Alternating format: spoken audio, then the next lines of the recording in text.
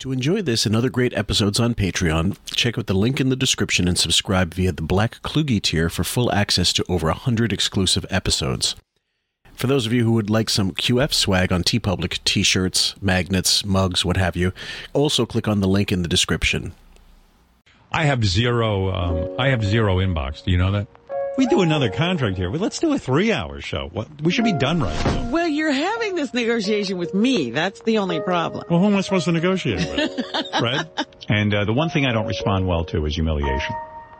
I don't respond well to it at all.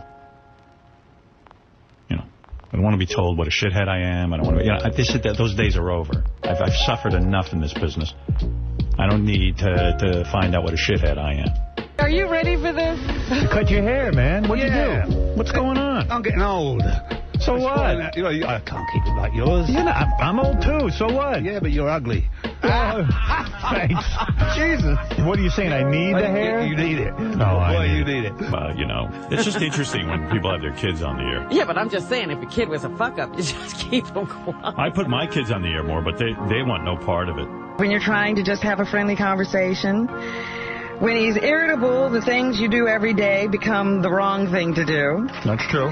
He doesn't listen. That's right. But the most irritating thing of all is that we used to be good friends, and we just aren't anymore. You make me feel I still love him, but he says everybody's expendable, and I just have to live with that. I was going to look for a Nikki Hilton. But you see, those good-looking rich girls, they don't go for a guy like me because they don't need my money. And Rickles tells me this story. So Beth says to Don Rickles, gee, I wonder what they say about me behind my back. Don Rickles goes, you? No one cares about you. You're not even that important. No one says anything about you.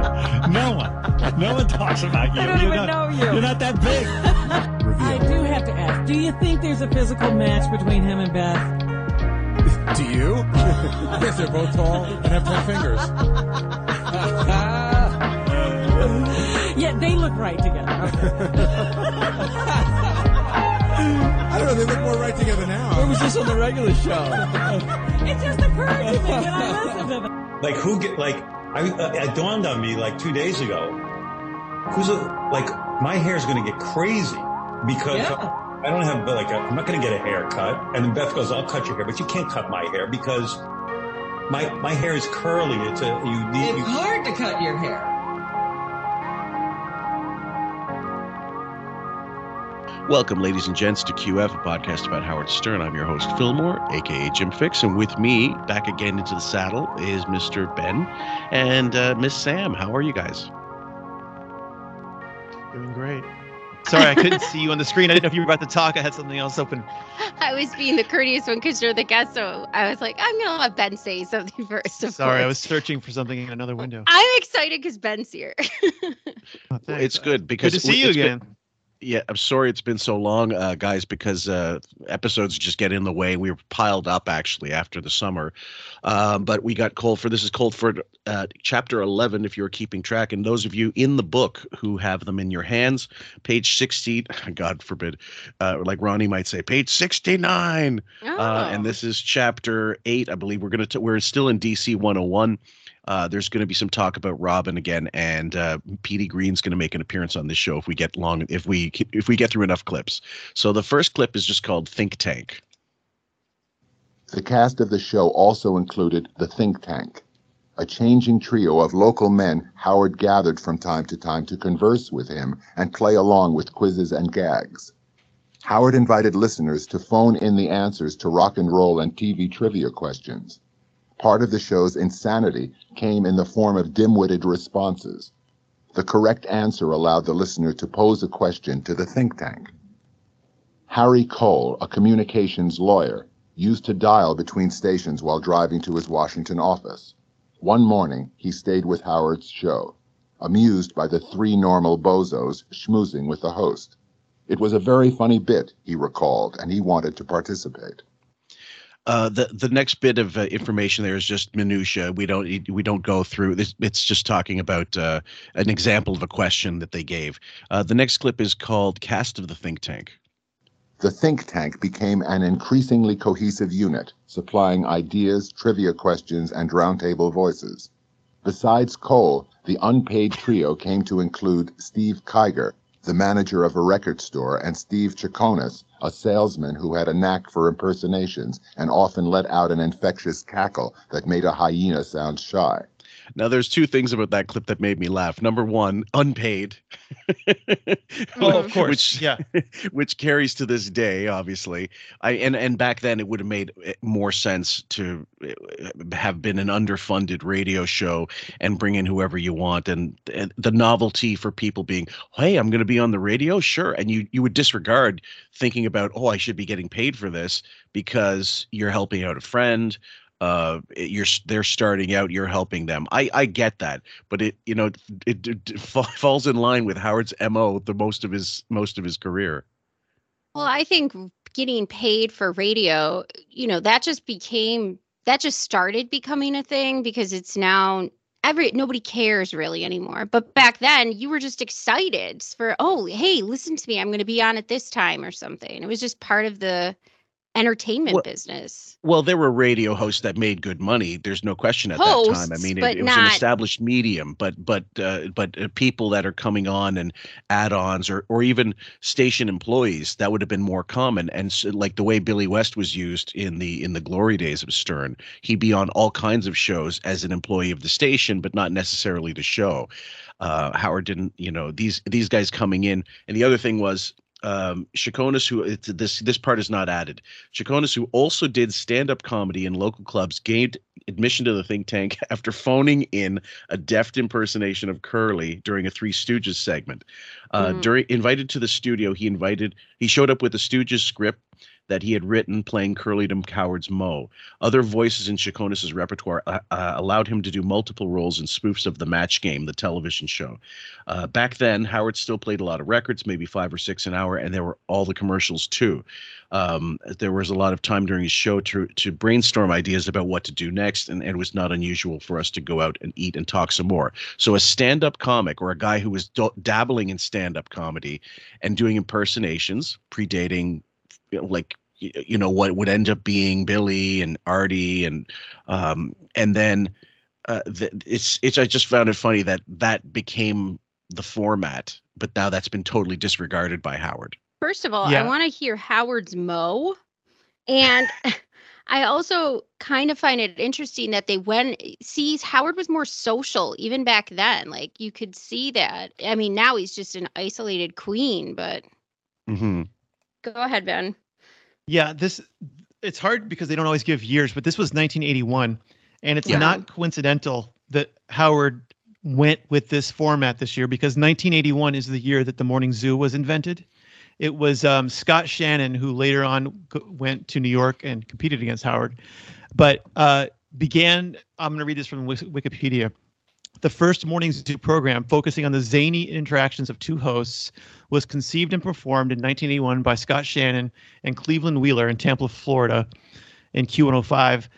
The two decided to break with tradition and work up a wilder show together, founded on their own playful, irreverent, and provocative interaction, and spontaneous bits of parody and comedy, leavened with straight news. They called the show the Q Morning Zoo, and it quickly became a hit.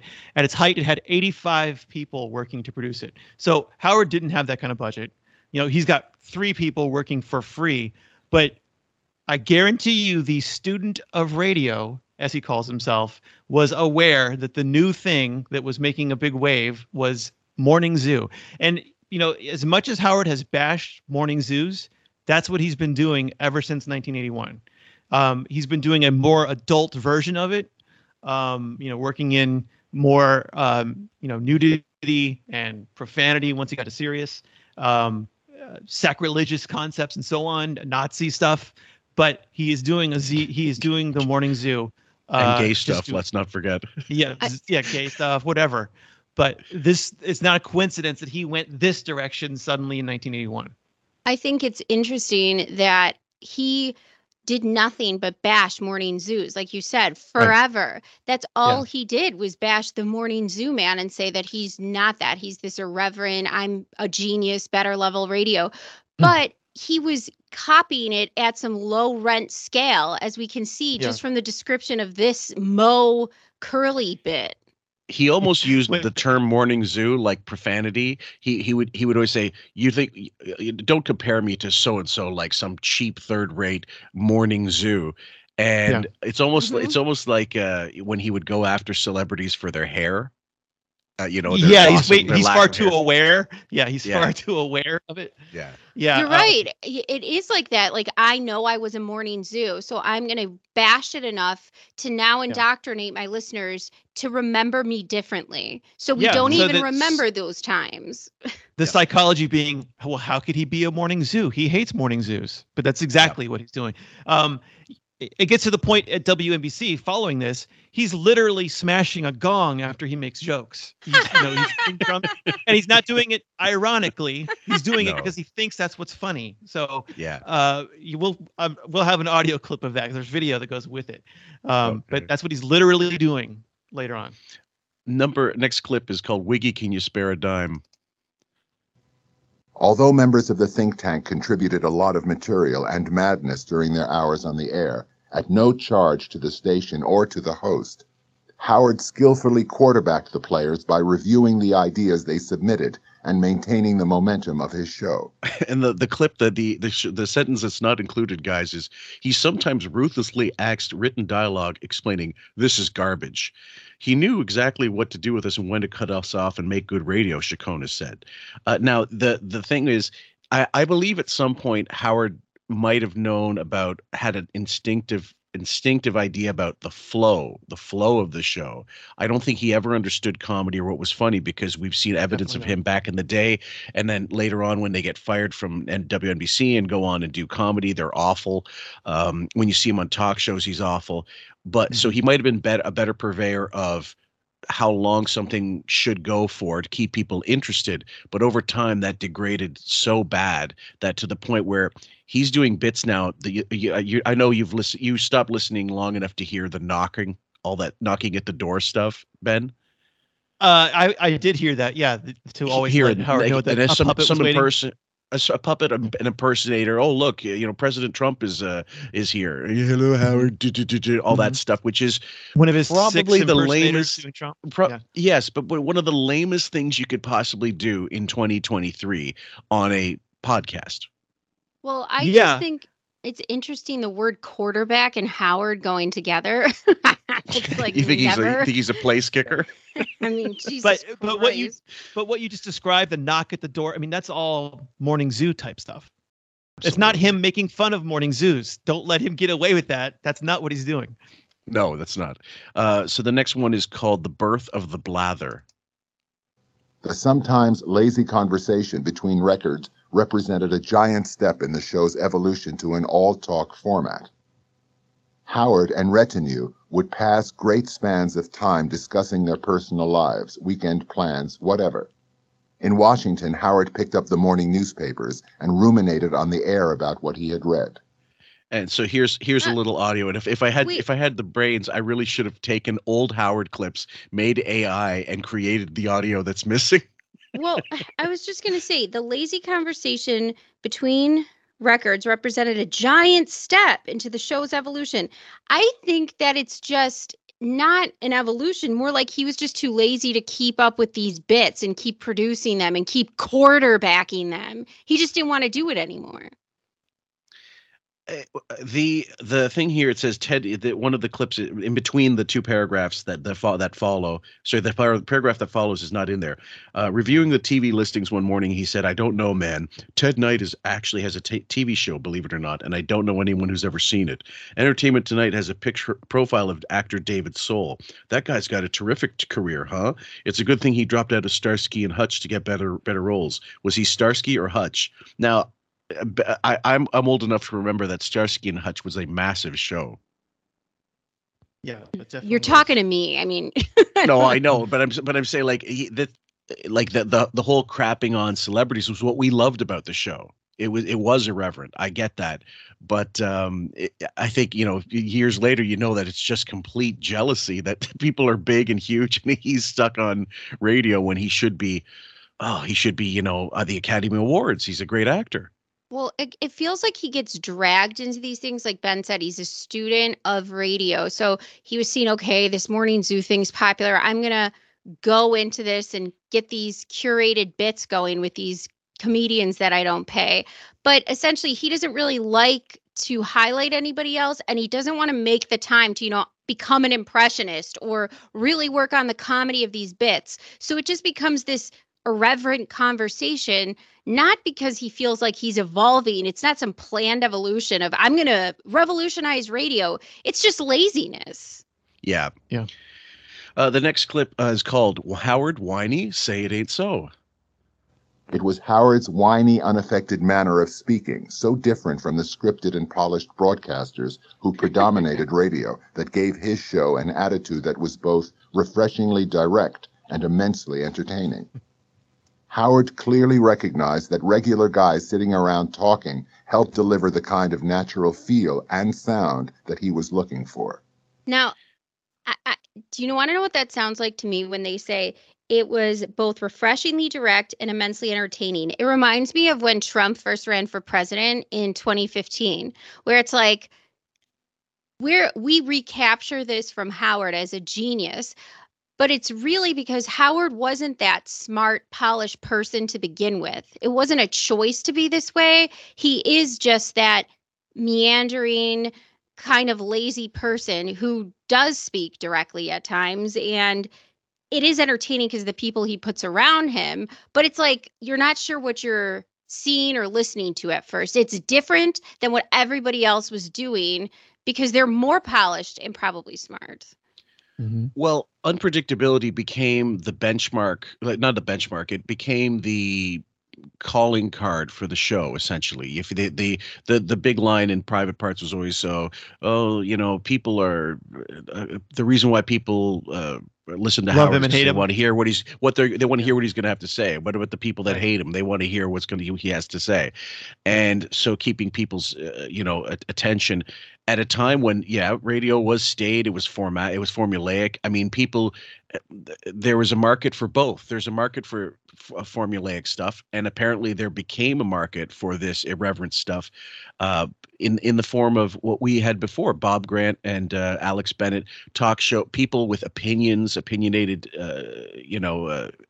shows where callers were the basis of most of the show. To call-in shows, they were huge back in the day as well. There was room for everything. Sam? But I think, like Benjamin always mentions, when it came to other people, it wasn't Howard who just got on this irreverent track either. Yes, it's because he's lazy and he couldn't keep up with the bits, but it's because he started noticing those few DJs who were doing this before him and then decided, I actually like doing this better. And he's good at telling sometimes the wind of change. Well, yeah, copying was a lot easier than being original. And that's been the same in every endeavor in the industry. Like, why not just make a sequel instead of coming up with some new idea for a movie? And who would you say he copied first? Like, he heard first and thought, that's the direction I'm going. Steve Dahl. That's Steve what I would Dahl. say. Yeah, because he had no personality before that. By the way, I sent you in the chat there a news profile on Howard at DC 101 where you can hear him on the it's. Ooh, let's listen. This is God, Howard. I'm bored with being God. Early in the morning, when most of us are still sleeping, there's a madman loose on the Baltimore-Washington airwaves. I will make light rain. Rain? Maybe a little bit of snow. Have mercy. That'll get ya. Have mercy, Your This Holiness. is God on DC 101. Have mercy on my soul. Howard Stern needs you. There he is with the drums. Yeah. Dial-a-ding. Hey, listen, man, relax. Take it easy. Howard rants and raves with his producer, Earth Dog Fred Norris, and News Lady Robin Quivers, at a time when most of us are barely moving. Hold on, we'll put you through to him. What do you want to speak to Howard about? Stern is ready and raring to go, though. Okay, like, so in this situation, he's acting like he's somebody else. He's getting extra whiny, so because he's not adopting his deep I'm Howard Stern affectation, because he needs to be somebody else for the purposes of this bit. This, I'm the secretary, but I'm also that's the joke. Like, no one knows who the hell you are. But further, I think you can't tell that that's his voice because you're used to, and maybe not at this point, but you're used to more of the deepened voice from all the effects. And when it goes straight through the phone line without all that, people are always confused. They don't believe they're talking to Howard when they hear that voice. Sure. Well, see, And it's sorry. Sam, sorry. I always wonder, like, because it's so starkly different, when people maybe look back and say, oh, I want to see old clips of Howard, and then they hear that voice, I wonder what people must think. I mean, we're used to it, but don't you think people are so confused? I mean, he's a grown man. How did that happen? He's 27 years old at this point. And if to hear him, he would say, they would say, he was nervous. So his voice became high. Yeah, he looks real nervous banging on that cymbal. Right. Well, we just played, who was it? Len and I covered an older clip from, I'm going to say 98, which with the video portion. And one of our listeners, Jonathan Levin, said, I can't take his whiny voice. And I asked him, I'm still waiting on his response. If you can't take it now, how could you put up with it back then? I don't know.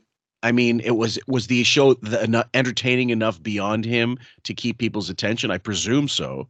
Would also, you notice he was very it? Current.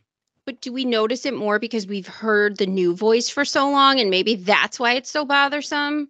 Maybe that's part of it. Sorry, I was going to say, I remember back when they first on Sirius played the history of Howard, and I was hearing for my first time old Howard Stern stuff. I couldn't believe it. I just said there's no way that's his voice. It doesn't sound like the fake voice that he put on when he was supposed to be nervous in private parts. Yeah. It does not sound like his voice whatsoever. And I'd seen posts online where people couldn't believe what his voice sounded like. I wasn't a member of the Stern Fan Network at that time, but I later saw that people were making comments like they couldn't believe how his voice sounded. Ben's right. The first idea I thought of what his voice sounded like, because there was no YouTube, was private parts.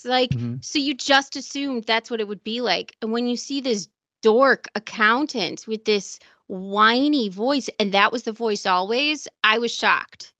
Well, yeah, in private parts, he makes his voice kind of breathy. He's like, hi, this is Howard Stern. That's not how his voice sounded. That's how he describes his voice having sounded, but that's not how it sounded. No. And anyone with a phone and a thick skin is invited to join in the madness. My 3.5-year-old granddaughter walks around all day saying, your mammy is so ugly, she looks like my tush. Gee, that's a bright kid you got there. It's certainly something to be proud of. You still got your teeth, the original teeth? Of course. Imagine this woman being your grandmother. No, really, my 3.5-year-old Hey, honey. loves you. It's something about old people when they get on the phone, they love to talk about their personal life. And I know it's real interesting to you, but we got to move along. No, I want to talk about you.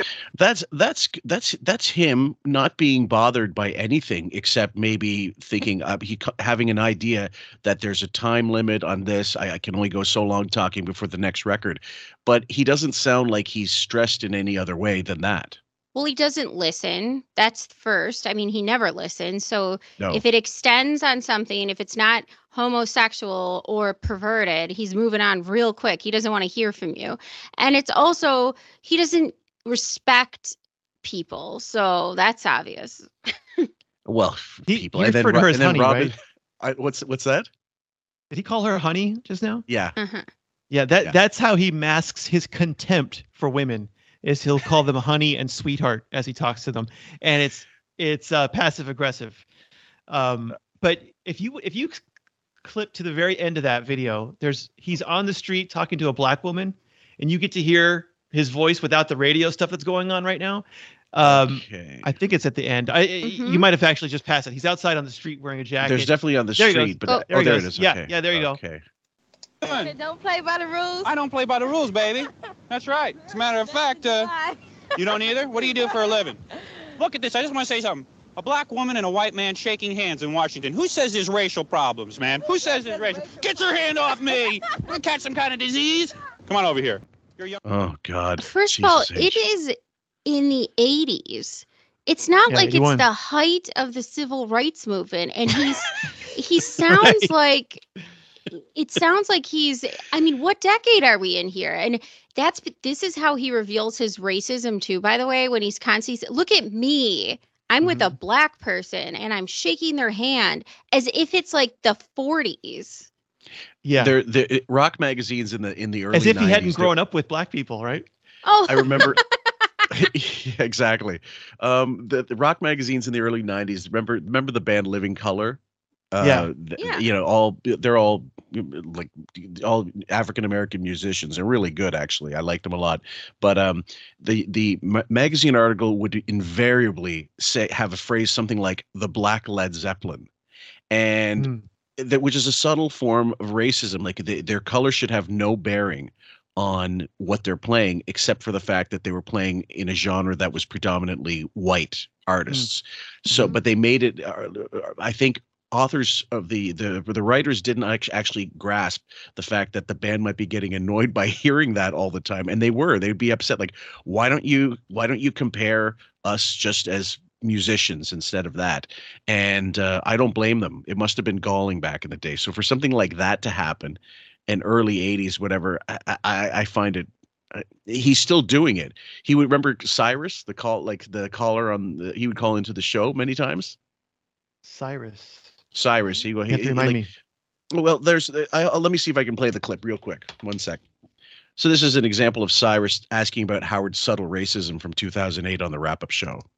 No, I noticed that Howard always mentions, like, why does he always mention, like, race and something? Like, that's why my first phone call to him ever was, like, it's a subtle racism. Like, why did he mention that all her assistants were black and, like, and you didn't find anybody else?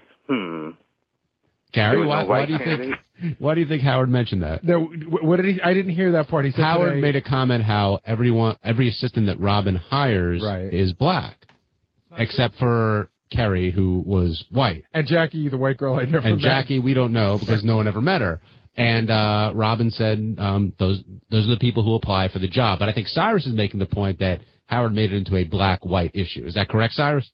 Yeah, because even when I call over something that's not about race, he says, Cyrus, you're a black caller, right? Like, why can't I just be Cyrus the caller? Exactly. Yeah, I love that clip because he's so dead on, and he passed away actually, not like quite a few years later. But he was a great caller. I wish I could listen to this guy all day. I like how Gary does the politician thing. Oh, I didn't hear that. Meaning, like, so he can't respond to it, hoping that John won't bring it back up. Yeah, well, that was essentially it. So the next clip is called "Ain't a Damn Thing Changed." This is from page 71. If you guys are still following along at home. The give and take with the think tank became doubly important to Howard. Even though he was honing his talent for quick lines and wicked commentary, his show relied heavily on prepared elements. Among the song parodies and comedy creations was Out of the Closet Stern, whom he brought to full over-the-top homosexual flamboyance at DC 101. A spoof of Family Feud, the TV game show featured host Richard Dawson smooching a contestant who had herpes. Ben, in your opinion, like, is this something that he would have used as an excuse to anybody who thinks he's, still in the closet? That well, he's always been doing this, and he's always been doing this. So it's not, Cocktober is not a far leap to this. Now that they have no censorship on satellite. But my argument would be, well, he's always been doing it because that's what he's most comfortable with. Yeah, I think that Steve Dahl had a gay character as well. Rex, what the heck was it called? Calling the Bijou? Rex Creation. No, that was later. The Bijou was gay porn theater in Chicago, and they would just call and just play for commentary and add commentary to it was sort of like Movie Line back when you would call and hear what the movie times were, and they would give a description of the movie. Right. And based on Rex Reed, the famous reviewer at the time. Right. So there was there was that going on, Steve Dahl, and there's a song from the 70s or 80s. I got to find it for you and play. Go ahead. I got to find it for you. Let me look at it. Go ahead. Take your time. In the meantime, I'll get a later version of Out of the Closet Stern. I wanted to say something. Do you think, now that I'm, the time period, it's the early 80s. Remember during the early 80s in New York City and stuff, and I'm pretty sure they had districts like that in DC where they used to, you know, play the gay movies and the porns, and then they'd have those where you could go in a booth and look at somebody through, and then sometimes through a hole they jerk you off or something like that. Do you ever think Stern? Oh, glory holes. Yeah. Do you ever think Stern like went to is like around the time of like the Torso Killer and stuff, and it was just bad areas, all of those, but every city kind of had one. Do you think that Stern maybe ever left work and went to like one of those gay jerk off booths or? I don't believe so. I think he would have been frightened out of his life. Yeah, I was just curious. Guys, we're going to play a little of Howard revisiting Out of the Closet Stern when a caller just calls in and he throws it on there while I think Artie's in studio. So it's not vintage Out of the Closet Stern, but he slips right back into it. So just listen to this for a sec. But lately, in the last couple of years, I mean, ever since you've been going to shrink, you lost your edge. I mean, nobody's doing any writing. What was the last time you wrote a bit? We hadn't done a bit way before you went to a shrink. No, let me tell you something.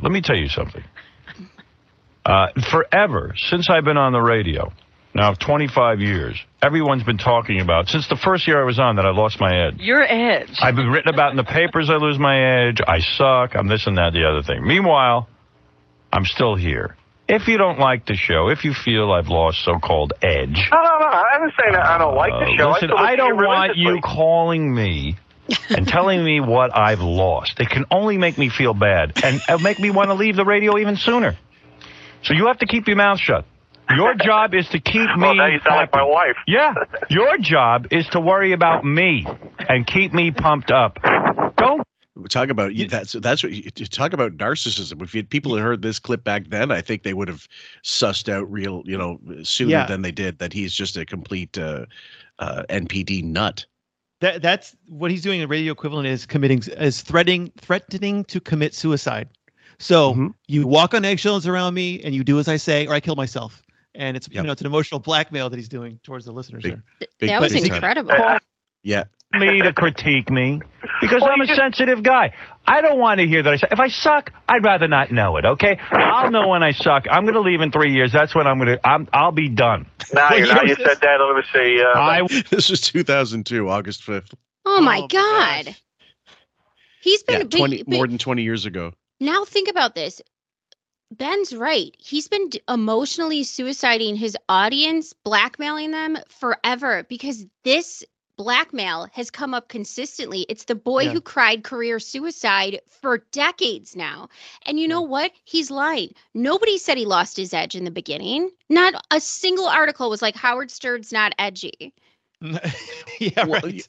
Well, the first time that really happened it did happen in the post-Private Parts era when he divorced Allison, and they were saying, you people can't relate. That was one way they were saying they were criticizing him. People were starting to get at him. That was a long time after. No, before. I mean, when he divorced Allison. I know, but I'm saying like when this guy's calling. Okay. These articles that defense. He pretends to happen in the beginning of his career about losing his edge. First, they didn't write about you. Second, it was always about how you're too edgy. So no, that's a flat out lie. Yeah, that's true. So we're going to play a little bit more. Hold on. We'll be done. Mark my words. Read my lips. 3 years. You can criticize nothing. I won't be here.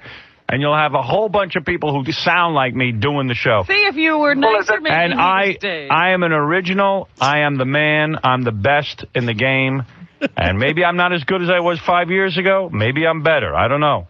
You should do. Yeah, but you should do a lot of bits. Howard. I don't. That's what's great about me. I don't repeat myself. Can I just jump in?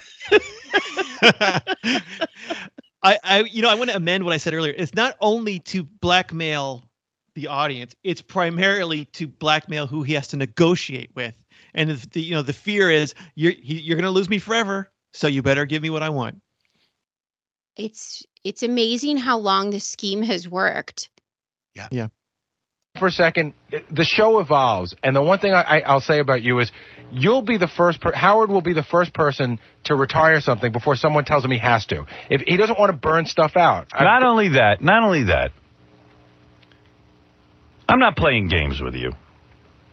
5 years ago, I sit there and record a little bit. Hey, this is for babies. I'm going to sit there and record bits. I'm pretend something. Forget about it. I predicted the whole reality show thing. This is real, baby. We're mixing it up. Yeah. You don't even know what I'm up to. I'm so brilliant. Oh, God. You wouldn't know. You wouldn't know. The show has moved beyond you. What do you want me to do? You want me to pretend to be a big fagula? Here, out of the closet Stern here. What is that? That's done with, man. That's played, baby. No, you need to do it's over, baby. All right, here, I'll sit here and pretend to be a big. I'll sit here and be a big. I'll write a bit for you right now. I don't need a gun. I'm going to write a bit right now. Hi, this is Out of the Closet Stern, Suey. Suey.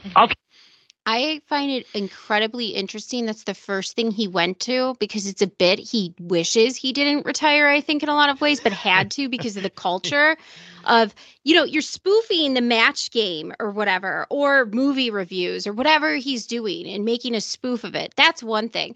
But spoofing, pretending to be gay for, I don't know how long he did that bit, but it seems like forever. And that's the first thing that came out of his mouth.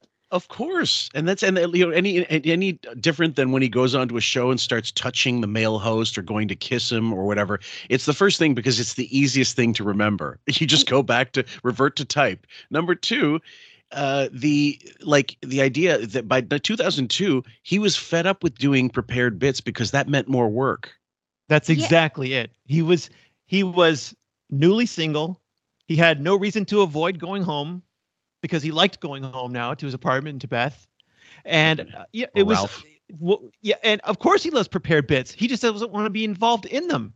Have some, I mean, if he doesn't, if this guy knows when to retire something, if you remember, I think it was 2013, we had two different Casey Kasem's Ghost and Ghost of Casey Kasem, two different Casey Kasem impersonators doing two different bits that went for months. Long after his death, and we continue to have, and I haven't listened, in over a year. But you do a Donald, you do a Donald Trump, you do a Arnold Schwarzenegger. We'll have you. I don't care if we have 5 of you. We'll do 5 different Arnold Schwarzenegger impressions. It's repeating stuff it's not because he's too good. It's because he was not interested in working, and if he's got now a staff, his zoo crew to do it, he'll sit back and hit play. Yep. And here's where he wants to do the bit. It's the Out of the Closet Stern. And number 2, it's the black voice. Howard never wanted to return that, hey, look at here, man. Yeah. He didn't want to do old Amos and Andy again. Those two voices. So when it comes to mocking gay people and black people and Indian people, those bits he will keep forever for himself. But everything else he'll rent out. Oh, by the way, this was an amazing clip I found from the history of Howard Stern. I forgot to play it in consequence. Consequence. I forgot to play it in sequence. Yeah, it's called There Was No Doubt We Would Be Number 1 in Washington, but I wasn't sure. There was no doubt in my mind when I left Detroit and I started to put it together in Washington that no one could beat me, that I was a force to be reckoned with. I knew it. I knew it in my mind. I knew that we were going to be number 1 in Washington. I would not accept anything else. But I don't think I ever truly believed that I was a big talent or I was going to be super successful or anything like that. I didn't know what to expect. I just was hoping to make a living in radio. So it's not exactly that, but you know what I mean. I'm not full of it. I'm going to do it. I'm going to do it. Well, maybe I won't. That's not a type A person. This is the crux of the problem, though, because then you can defend it on both ends. When you say two things that are totally opposite in one statement, which he does regularly, then you can always say, see, I did say this. Oh, see, I did believe in myself. Nope, I was worried that I wasn't going to make it, because now both narratives, two parallel tracks, are existing at any point, so he can obfuscate responsibility for anything he says. Go ahead, Sam. Sorry, go ahead, Ben. Yeah, this is there's no reason for him to believe. First of all, he was never number 1 in Detroit. He had never worked with Robin before, and he had no idea that he was going to be becoming a zoo. once he got there. Yeah. So how is he going to find people to work for free and be funny? Yep. So he had no reason to think. So this is all him, rewriting his history, which he does daily. Yeah. But this is also like when he would talk about how his notebook that he would write down, we're going to be number one. And I would always say on the forum, show us the notebook. Show us what you're predicting for 5 years from now so we can come back and look at it. He would never do anything like that. But it's always, I wrote down in my journal. I mean, he's a magical thinker. And so he believes, I can will the world to do as I want it. And but still, I don't think he had any reason to believe, I'll be number one.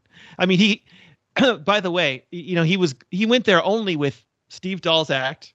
And there's a caller at DC 101 who congratulates him.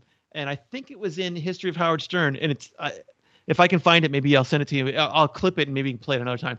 But where the person congratulates him on something and then says basically, next thing you know, you'll be Steve Dahl. So, and kind of Howard just kind of had to act like, as if everyone knows who that is. Why would you know who that is? Mm-hmm. But Howard knew who it was. Again, though, just like you said right there, it's this parallel track of why would he think that he's going to be number one? And why would he think that we're always told he plans all these things. He does nothing but think about the show. He goes home and writes all these things, and we never see that notebook. But all these ideas are constantly popping up. But at the same time, the same track, we hear, I don't prepare anything. It's my genius of spontaneity. And I just go with the flow, baby, and that's my genius working. So we have two completely different thoughts happening at the same time, and you could just pick whichever story you feel like 20 years later to go. Mm-hmm.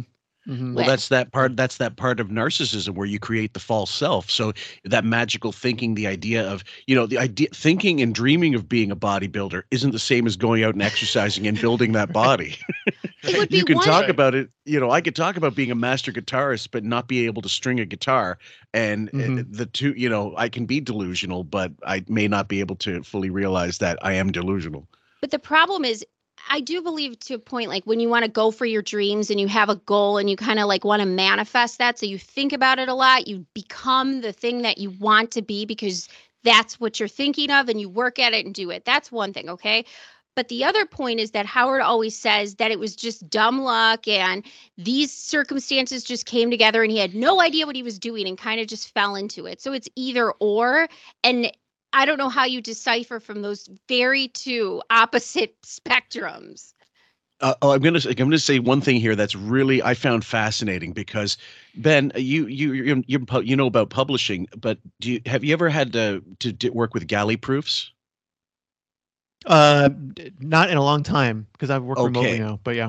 Okay, so before a book becomes a book, there are versions of it, then they get vetted, and all of a sudden the final copy becomes what it is. But the next clip is called Elliot Gould Goes Rogue and Tries Some Improv. He starts saying things that are not in the book. And he skipped something that Howard is like known for as one of his most famous bits. I saw that too. I don't know if you were going to comment on that. Oh, yes. The call to Air Florida in January 1982 to ask the price of a one-way ticket to the 14th Street Bridge, right. Where an improperly diced plane, or diced, I'm not sure how it's pronounced, had plunged into the Potomac River, killing 78 people. And it never actually did happen, but he was happy. No, he never made the call, but it is remembered in history as he called them and said, and that, hey, I was trying to make a point here. That you need to be more responsible with human life, but you didn't make that call. You talked to a chattering voice that was obviously fake as everybody cracked up. And what's so interesting about that is in the Vice stuff, that one, the Dark Side of the 2000s, Mancow, actually Bill Clinton got in trouble for shutting down an airport when he went somewhere and it stood up traffic for a day or something. It was just ridiculous and wasting taxpayer money and yada, yada, yada. Was that the haircut incident? Yes. Yeah.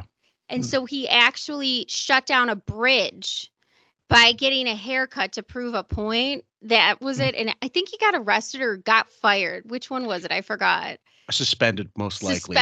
Something like that. But that's actually putting your ass on the line and doing it. Meanwhile, Howard just makes up this history and doesn't go through with it.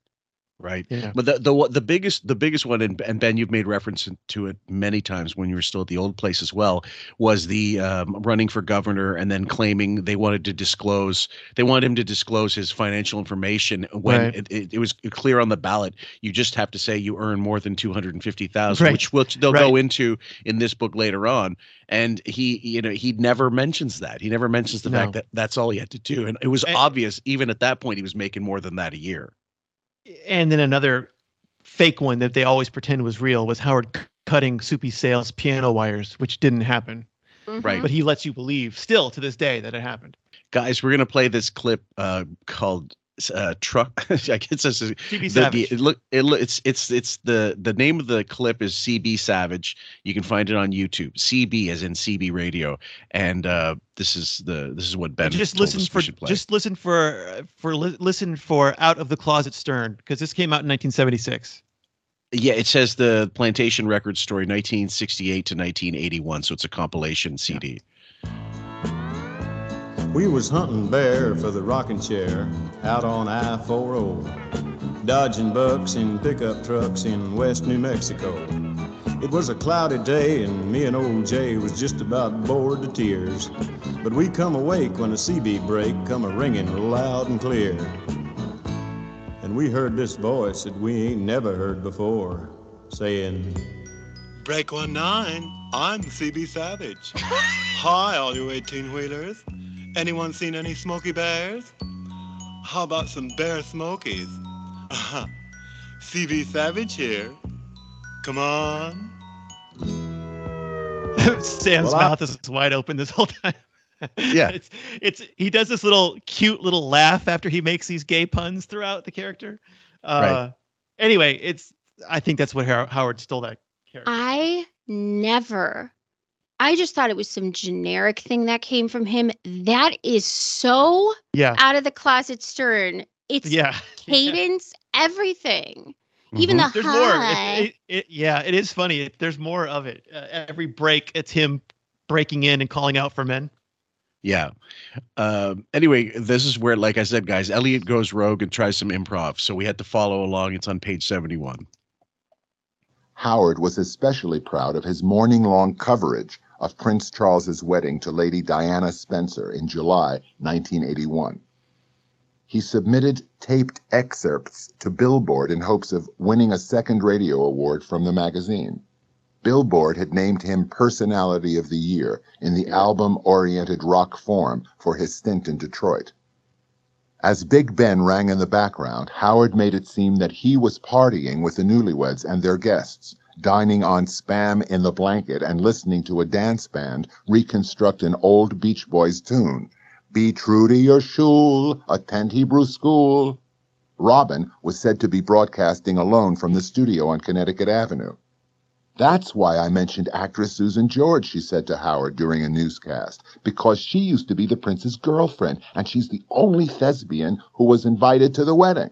It's hard to hear you, Robin. Did you say something about a lesbian? Thespian. Yeah, there's a lot of lesbians over here in England. Later, speaking to Charles, Howard remarked, I guess it's sort of upsetting for you because you could have had any girl that you wanted. Charles, speaking in a ridiculous Cockney-esque accent, replied, Right. Anyway, I still have him, you know. I'll just down tell Lady Di, right? Howard, what do you mean? You say you're going to be with other girls even though you're married? Of course. What do you think I'm going to do? Stick with this one broad the rest of my life? I see. You want to be with other women? All kinds of women, right? No kidding. How do you feel about that, Lady Di? A shrill-voiced Di responded, Well, you don't expect me to stick with this bloody 32-year-old virgin all my life, do you? God also joined the wedding cast. Years earlier, Howard would call on him for weather forecasts in Washington. God supplied forecasts and wisdom. In a thunderous voice, the deity addressed the royal couple. Hello, this is God. I would like to offer Lady Di a present. Lady Di will give birth to 12 beautiful children. Barefoot and pregnant, that's the way I like to keep them. And then the forecast. It will be rainy in England, overcast in the United States. Ha ha ha! This is God. DC 101. Is God moonlighting at Schwartz's Deli? So he's totally that's his idea of improv-ing. God, huh? Yeah, he just started like, and I don't know if that was something that was just omitted from the book at the last minute. Often that's what happens, but he must have got a copy that was not the attenuated version. Yeah. I like So the big Jewy God. That was funny. That was fantastic. This next one is from from Out of the Closet Stern to Jimmy Savile Stern. Okay, listen, let me call the Young Elementary School. All right? God.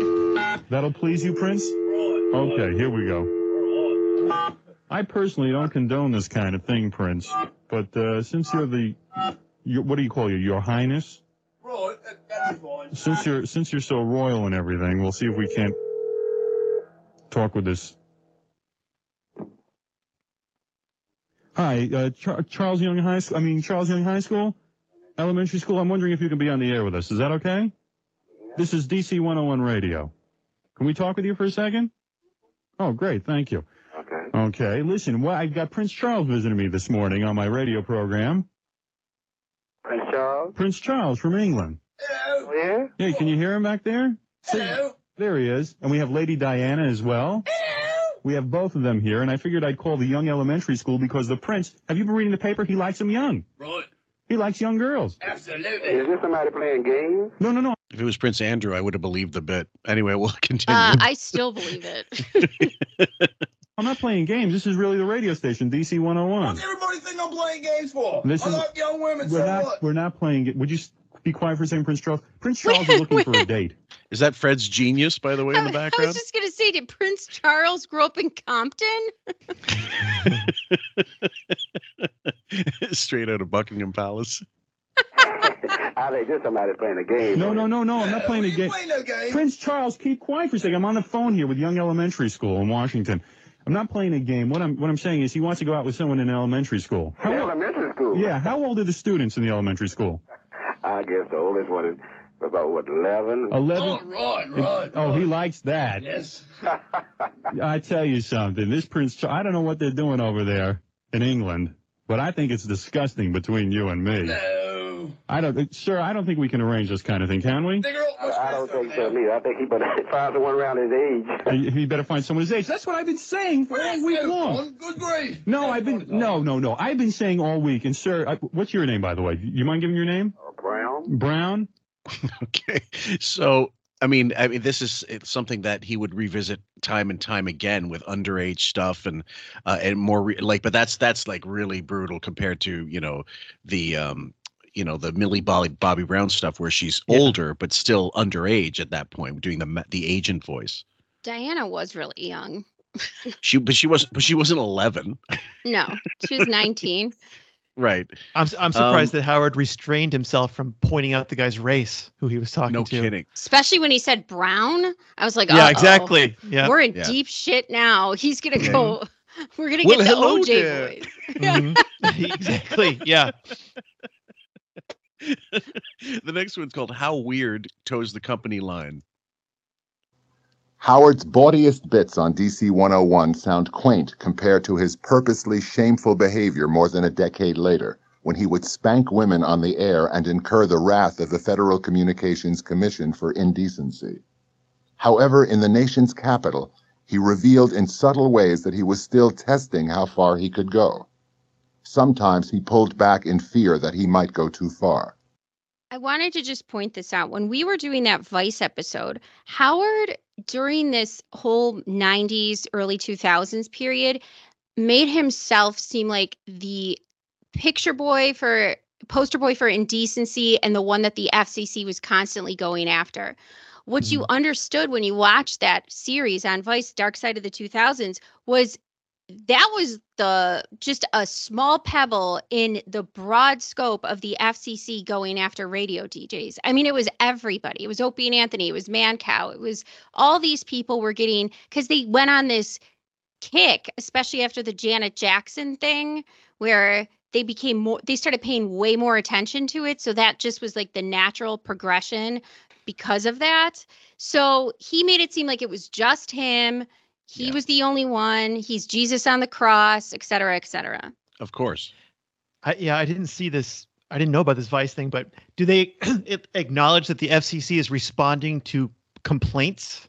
The best part about, yes, they acknowledge that. And the best part about it, they kept mentioning, Benjamin, that the radio station paid for the fines. They kept saying Howard never the lost a penny. radio station paid for everything. Howard always let everybody believe that he personally paid millions of dollars in fines. The series it's like again it's really good. It's the decade of the 2000s, the oddies as they call it. But I would say this particular one dealt with 2 episodes, so it took us quite a while to get through all of it because the second one is more O&A than Howard, but it's still good. And the only problem is, of course, who do they get to talk about Howard? Jackie, Grillo, Stuttering John. Jackie, who was not even there for the 2000s. Right. Yeah. But because there's a bit of coverage of the prior to, like what leading up to and what because it was about the rivalries as well, and the rivalry with Mancow was in the 90s. That's what made Jackie feasible as a guest. It's the only one that I ever heard really go after him for how he treats his employees as expendable and really savage with his competition. So, yeah. Yeah, I like I said, I haven't seen it, but I hate how these guys act wounded that the FCC was after them when really they're so proud that because it made them superstars. The fact that they made headlines because of this, it made them the cream of the crop in their field. But they want to act as though it's such a burden. But the other part is that all of them went and said that this was happening like across the country. They made it like a collective thing about a speech issue where Howard made it more so personal about it's me that's being persecuted. I'm the one that's getting this. To that point, when they go into the Mancow, I'll fuck his dead father's skull and all that stuff or whatever. No, he didn't say F because it was on that was 90s, right? Yeah. But what a listener mentioned astutely was that Howard would have you believe that he said that in response to being sent a box of shit by Mancow, but in fact it was the opposite, and Mancow did that after the comments were told and were said on the air. And Mancow, because they interviewed Mancow, he agreed to be interviewed for the whole thing, and like they were at least wise enough to get the order right. They also had Tim Sabian on too as well. You would really like this. Oh, yeah, if I remember it right, it's been a long time since I heard the Mancow stuff, but if I remember it right, Howard claims that a female intern opened the box and came running into his office crying because of what she found in this box. And so that's why Howard had to roll up his sleeves and stand up for her and fight back, which is all made up, of course.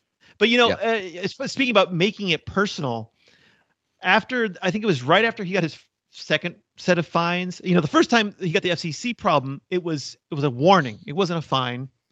And the second time when it actually came in form of a fine, the head of the FCC ended up getting, I believe it was colon cancer. And Howard went on the air and prayed that it would spread and that he would die from it. Personally calling this guy out by name. I mean, over something that he knows is nothing, that his boss Mel is telling him, this is nothing, we're not going to pay it. And yet he would go on the air and pretend that it shakes him so much that I'm going to pray for his death. Yep. That's crazy. Guys, we're playing a little bit of Pat Cooper discussing Howard's lack of ability and what's that? Oh, okay, sorry.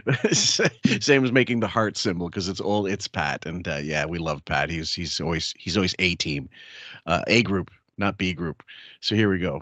Because the world of entertainment don't respect him. He is a radio man, basically. Okay, he's a shock jock. He's not a big, giant, talented guy out there. He's not the Clark Gable of the movie thing. He is what he is. He's a shock jock. That's his forte. He does it well. Become a multimillionaire. Okay, so it's not that one's not so inflammatory. The one I was looking for, hold on, Pat Cooper. There's another one. I'm going to get it. I do like that one though. That's from the documentary Shut Up and Listen. That's right. It's a good documentary. Guys, from the same documentary, Shut Up and Listen, this is Martin Downey Jr. and Pat Cooper both discussing the whole Howard wishing AIDS on people. He'd done it to Arsenio before this, but this was done in the mid 90s. I would say 95, maybe 94 or so. This was following his cancellation in Chicago. So he wished AIDS on Larry Wirt, who was the general manager of the station. Yeah, they dropped him. And then he wanted his children to be infected by it. Oh, God. For allowing Howard to remain on the air for 1 second after that statement was made. For 1 second. Has performed a great disservice to an entire generation of people who listen to radio, look to it for entertainment, because if they believe that that is the right way to do it, then we are in deep trouble. I'm not here to defend him. He says a lot of things he should never say. But that I know he don't mean to kill and give people AIDS. That's terrible. And again, that's going to eat him up when his kids hear about that. And they'll throw it to those kids. You know, that's sad. That's sad. He doesn't understand that. And let me tell you what I believe. I believe his mother and father are ashamed of him. I really believe that. There are certain things that he said that they're ashamed of him. But they can't do it, and it's too late. He's already gone and done what he's done already. He's had 2 big books. What's his mother finally say? He's, hey, shut up. You like to eat? You like to play tennis? That's all. So they can't say nothing. Wow, that was great. It is Pandora's box, but he's saying that stuff. Yes, it's bad. And I don't even know, like, is it a threat if you wish something on somebody? I'm not sure, but it's really indecent and not nice. And I think, yeah, what he said was he hopes that the guy gets raped in a men's room and that he bleeds AIDS blood into his children's cereal and that they eat the AIDS blood. Jesus Christ. Because Howard's show was not profitable for Chicago, so they canceled the contract. That's the whole reason why he went to this, wishing death on the guy's children. One other thing, about a good thing about the Vice 2-parter, they're looking at the 2000s. Jackie goes on record as saying he called, or it was Mancow that said it, that Jackie called him personally and said, "Look, that was not me. That was Howard. I'm not taking any part in this." Which shows that shows character beyond, and also Jackie not wanting to associate with that kind of shit. Well, also because you assume Jackie is Howard's writer. Jackie's feeding him these lines. We're going back to Elliot Gould, everybody. Harry Cole wrote 50 Ways to Rank Your Mother, sung by Howard to the tune of Paul Simon's 50 Ways to Leave Your Lover. Cole's version gathered a litany of schoolyard put-downs about a sexually promiscuous mother, but Howard tinkered with the opening verse to soften its edge. Cole had written, "My friends have all enjoyed your mom. They said to me, she was so generous, she does so much for free. He's never heard the song. Found out that she gave them all VD." But Howard changed VD to social disease, even though the line no longer scanned. He believed that VD might be too offensive or graphic, Cole recalled. Howard had a sense of limitations, whether he agreed with them or not, and he believed it was important to ensure those limits. You know what? I'm thinking at the time, if he, once he got to a certain level of power or a certain level of fame and notoriety, then he started to get his big balls to say, well, fuck it, and realize that the fines are not going to be paid by him. They'll be by the radio station if something happens.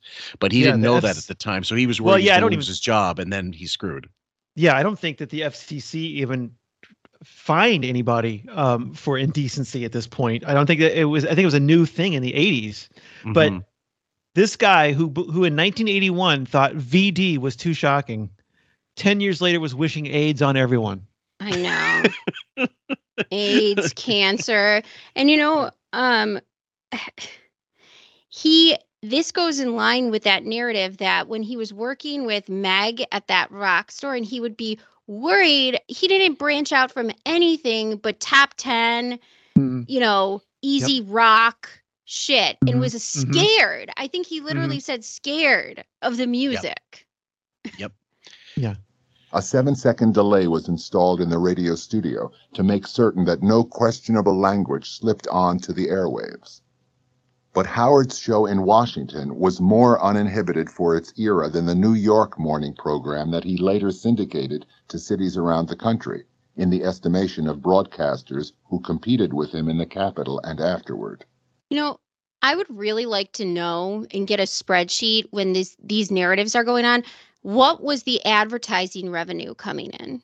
Because I guarantee as more revenue in advertising came in because of his show, that's when he became more mouthy. Guarantee. Yeah, there's probably like a direct correlation. We played recently. Who was it that I played it with? Whoever I recorded with. It wasn't. I don't think it was you, Sam. But we just recently played this, so we're playing it again. Hold on. This is the 50 Ways to Rank Your Mother. Oh, it was the Paul Simon, the Graceland Part 2. He interviewed Ben. He interviewed Paul Simon recently. It was 2.5 hours. Paul went for 2 piss breaks and had to go beg off on account of getting a COVID shot, and he would have kept them there for 10 hours. Wow. Okay. And let me just give you an example here. Hold on. By the way, I don't want to slow this up, but go ahead. This whole it really is interesting how you could see like the degradation of society along with, because the incentive is get me advertising. So something that was considered probably indecent to say in 1981, and he was worried about it in saying VD. And he even said, oh, there was a line that was perhaps too offensive. Like he has some moral compass in him. The second that he's getting money for the radio station, it's go get AIDS, get raped, get cancer. It's just sad. This is a clip we called Laborious. Ben, just give me just one sec. And I was listening to the 2 elements that are.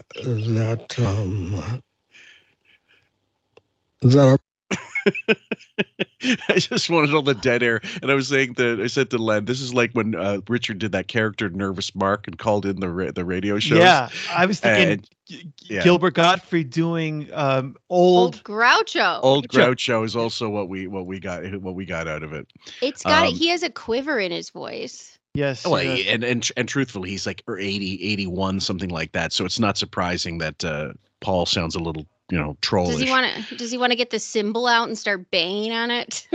No kidding. So this is what Howard came up with that How Weird Stern album, 50 Ways to Rank Your Mother, which later came out. They re-released it as something called Unclean Beaver, and the art was horrendous. I don't know why they thought that was an improvement. Can you look at this graphic for a second? Just everyone, are we going to be able to show this? Well, I can actually put the Photoshop on to make it look clear. Okay. This isn't a very good one, but yeah, go ahead. This doesn't. It almost looks like somebody photoshopped every single piece of this person onto a computer screen. That's how absurd he looks. Yeah, well, everything. They airbrushed his thighs there. It looks like Charlie Chaplin's mustache with fucking, I don't know. Who wears a wig like that? I don't know. And he looks like Weird Al Yankovic. Like Freddie Mercury on the bottom. Well, he looks like it's his impression of Freddie Mercury at the mine shaft. And really, like, I don't know what it's supposed to look like, but he's not. I think he's not getting. I'm saying during Pride Week, this would fit in just perfectly. Go ahead. So Weird Al Yankovic had My Baloney in 1979. A couple years before this, doesn't he look like he's doing the S&M version of Weird Al Yankovic right there? So it's basically, absolutely. I mean, he's How Weird. He's literally using weird. So he okayed this. I think he saw himself as the X-rated Weird Al Yankovic for the 80s. It really is like this combination of I see Soupy Sal's and or what's his face?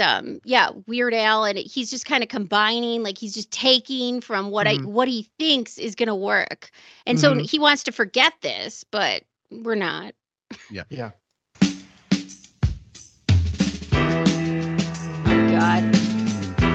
Elliot Gold had no idea what 50 Ways to. My friends have all enjoyed your mom. They said to me, she was so generous. She does so much for free. Until they found out that she gave them all social disease. It must be 50 ways to rank your mother. 50 ways to rank your mother. Oh my gosh.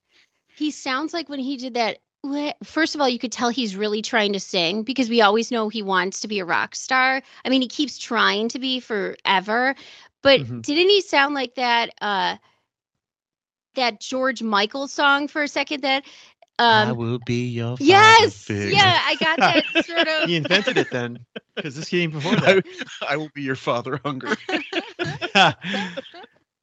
I totally got a George Michael vibe when he did that. Hey, I was like, whoa, that is so trying to be George Michael. In a lot of ways, he's trying to claim ownership of mother rankouts. By the way, that's what he's referencing right now. Like the caller that we played in the news clip where she goes, "My granddaughter walks around saying your mammy is so ugly." I mean, that's what they were doing on the mother rankouts. Yes, exactly. Yeah. The next one is called My Kingdom for a Record Sorter. In a business where a small improvement in the ratings is considered successful, he inherited a show with a 2.6% share of the morning listening audience and immediately increased it to a 5.2 share in the spring of 1981, then to a 5.6 in the summer. It was clear that he would do even better as the months passed. In addition, advertisers responded to what was happening, on the air and in the ratings. Some of them pulled commercials and feared a consumer backlash from the association with him. Other sponsors, impressed by Howard's numbers, were only too eager to tap into his following. I'll stop that there just for a second because that's always been problematic for Howard in his entire career, and it's even worse now because he doesn't have Squatty Potty. He has ZipRecruiter, every low rent advertiser that you can imagine. But at the time of the Howard interview show, the one-on-one one he did in the early 90s, the problem was he couldn't get, and even during the E show, he couldn't get advertising. So no matter how successful the show was, you were really looking for advertising revenue to drive everything forward. Yeah, they really just relied on that Joe Francis Girls Gone Wild tapes for that's all you ever saw is the commercials during the E show back in the day. Joe Francis. Yeah, I remember those clearly. The Howard now, remember the advertisers he even has, he was reading them wrong. Remember, Fillmore, we just covered that? Yeah. So who would advertise with him? He doesn't even say it right. Well, this was key, Ben. It's coming out in a future episode, like in the next week or so, week and a half. And he starts talking. He's not. I don't think he's doing Steven Singer, but I think it was Steven Singer. Oh no, sorry, ZipRecruiter. And he let that. He didn't bother editing it out, which is totally possible because he does so much of the show pre-recorded. All the interviews are pre-recorded. So if the interviews are pre-recorded, how does anybody know that the advertisement is live or not? I know, and that's what they're paying for. Like, remember when they did the Total Wine, or what was it? Total Wine and more. And the commercial wouldn't play for some reason because it was I don't know, something fucked up. And they could just talk about wine, and he goes, I don't know what to say. Gary, you do this. Take it over. And Gary couldn't even figure it out. It's about wine. Just say something. Yeah, and. So this is the whole point of this clip, by the way, guys, was to Fred is back on. He's lobbying to get Fred hired over at DC 101. The United States Army came in and gave us very strong rates, payments, because they knew that young men were listening, said Don Davis, who succeeded Denise Oliver as program director in September 1981. Ooh, that's interesting. Howard's rapid success in Washington earned him a significant reward. Weeks after Davis joined DC 101, Howard lobbied to add to his show someone who could help with production and lighten his dependence on drop-in assistance from others, including disc jockeys at the station. Howard's choice was his old pal Fred Norris, with whom he had worked in Hartford. Sam? That's interesting. I never knew that the United States Army came in and gave us strong rates, aka payments, because they knew that young men were listening. That makes sense why Howard was also too so gung-ho Pentagon, bomb, war. He didn't meet a conflict that he didn't love to promote. Yeah, it's true, certainly. And young men was always, I mean, Army or not Army, he was always after the one demographic that he really cared about, and that was his bread and butter for the longest time. Although I'm sure lots of women were listening in the heyday, they just wouldn't be as vocal about it. That's for sure. But just from unclassified reports from like CIA, FBI are saying, especially during that time, Operation Mockingbird was going on, where they would, either be in the news, like at the news desks, or, in the studios and actually being the news, or they would tap on people to pay for coverage, like favored coverage for the military. And so I wonder, that makes sense now to me why he was so yay Iraq. The next segment in the book it says, although General Manager Goff Labar argued that the budget was too tight, Howard made it seem that Fred would be his lucky charm, and it was extremely important that he be hired. Labar finally gave in. I mean, really, on the one hand, I agree with, in this situation, what Howard was trying to do, to get someone in there who's paid to be there to do all the extra stuff that was necessary. It really was necessary for him in a lot of ways, and it would have made for a better show than he was capable of giving at that point. That's for sure. But the idea, it sounded like, I got to hire someone to clean up after me, to do all the stuff that I don't really want to do, but it requires a lot of work. And I mean, copying is super hard. If you're not original, it's doubly hard when you don't have that extra, set of hands. The clip we're going to hear, guys, is called "We're Off to See the Production Wizard." Middle of page 74, guys. Fred was not only a production wizard who helped Howard with many of the mechanical chores during the hours the show was on the air, but he brought creative weight to the performance. He played guitar, he had a keen ear for music, and he did voices better than most. Really? He traded in an off-center humor which perfectly complemented Howard's own. What's left out, which is key, and I know Ben will have something to say about this, is what they quote Fred as saying. "To me, comedy is hostility," Fred later explained to an interviewer. Henny Youngman says, "Take my wife, please." I say, "Take my wife, please. And while you're at it, stick a coat hanger up her nose." He succeeded a staffer of more limited abilities known as Earth Dog Brett, so Howard dubbed him Earth Dog Fred. Earth Dog Brent. So Howard dubbed him Earth Dog Fred. The name stuck. Now, hostility, there's no one on the show more hostile than Fred from the get-go. And part of that is how he's treated by Howard and how he feels he's underpaid. But he also has this chip on his shoulder, like, I'm better than everything. Better than I appear. They also both don't like women. Like, yes. Fred was always extremely hostile to women on the show, especially when that supermodel came in and he was arguing Carol about Alt. that. And they both like to women bash, I guess. I was just shaking my head at this because Fred takes the shortest punchline in the world, which is the word please. So the setup is take my wife, beat, please. That's the punchline. And you laugh at that because you're expecting him to say, take my wife, for example, she'll do that. But he says instead, please. It's the shortest punchline in the world. And Fred says it would be a lot funnier if you said, and while you're at it, stick a coat hanger up her nose. Right. That's his idea of genius. It's so stupid. It's just stupid. Yes. It's not edgy. I know he thinks he's being edgy. I'm sure the interviewer talking to him gave a courtesy laugh and then thought about it and said, that is the dumbest thing you could say to the simplest, most effective punchline ever written. But again, both of them not understanding the importance of timing in comedy. I mean, they could drive a bit into the ground like it's nobody's business. Yeah, not only timing, but not understanding when it's over, that it's done already. That was the punchline. Please, it's the punchline. Or not understanding that it's already been done, do something else. Yeah, right. Ben, would you like to read the second last paragraph? Because I found it extremely funny when I read it. Sure.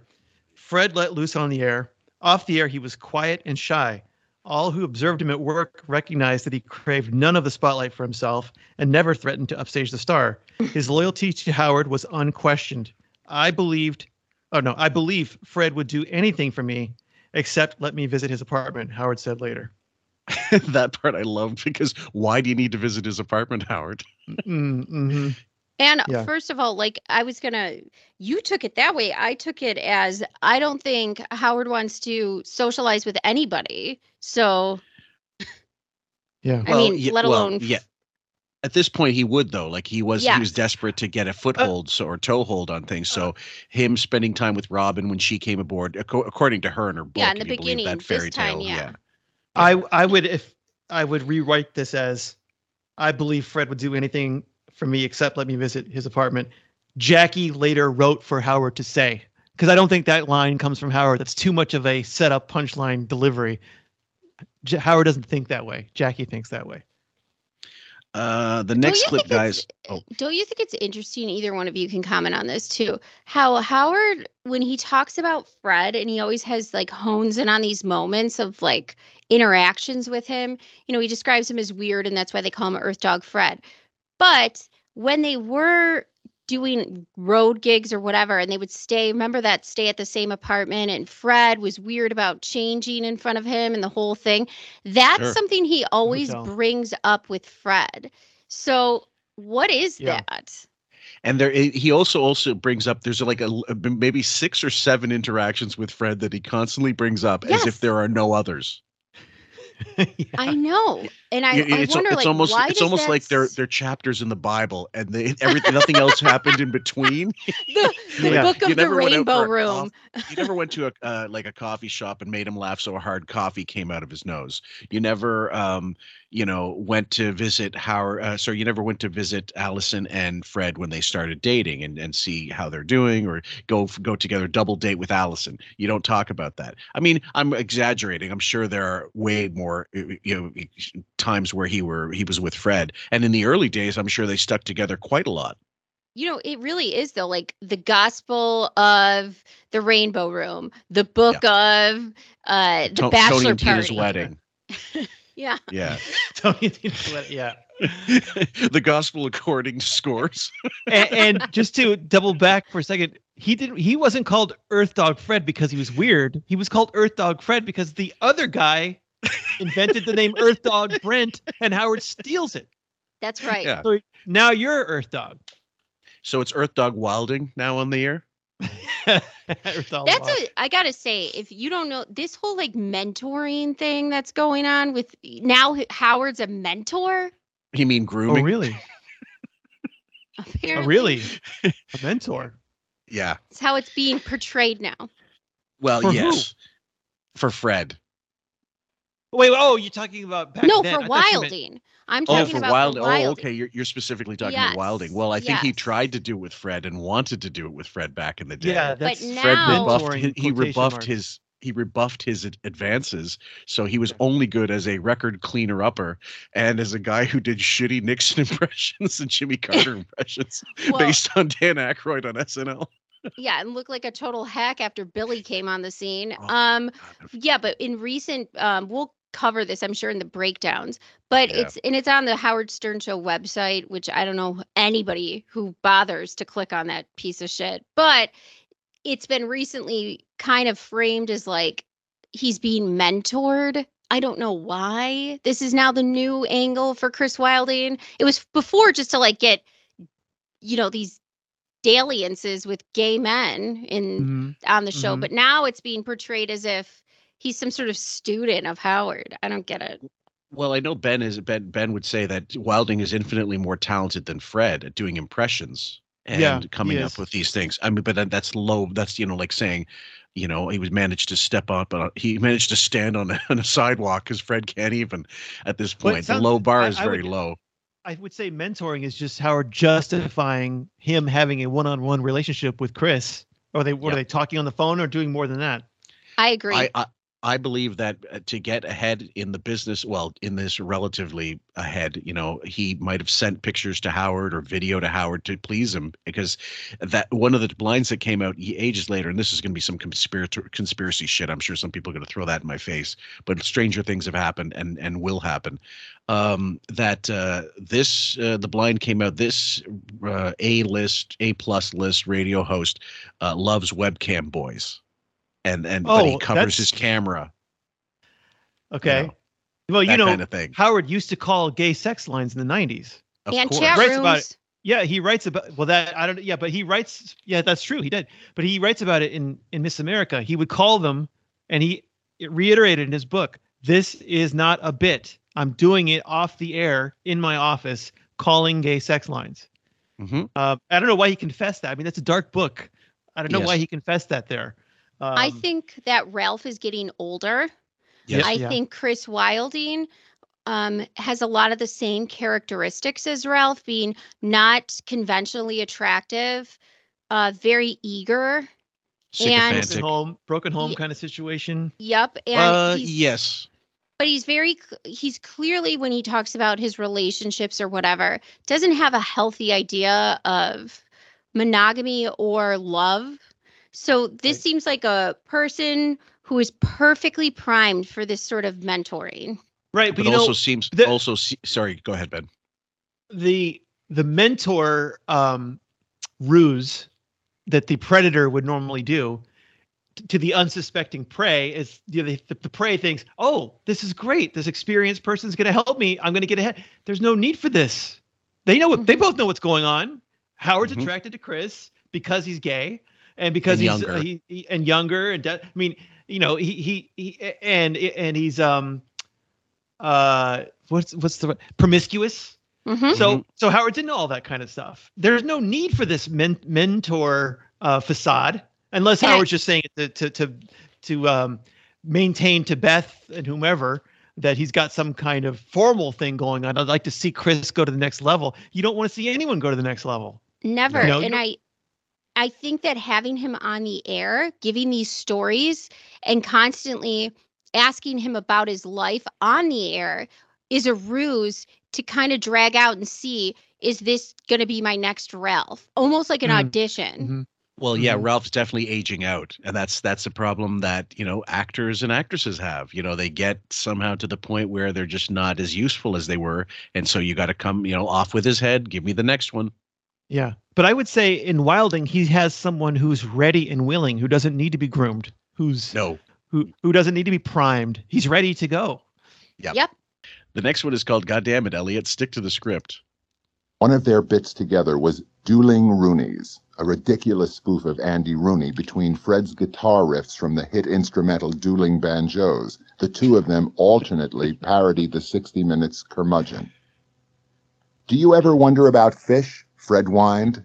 They swim in the same water they go to the bathroom and make love in, and you swim in it too. Incidentally, Fred ripped this idea off from Vietnam era Zippo lighters engraved and given to the troops.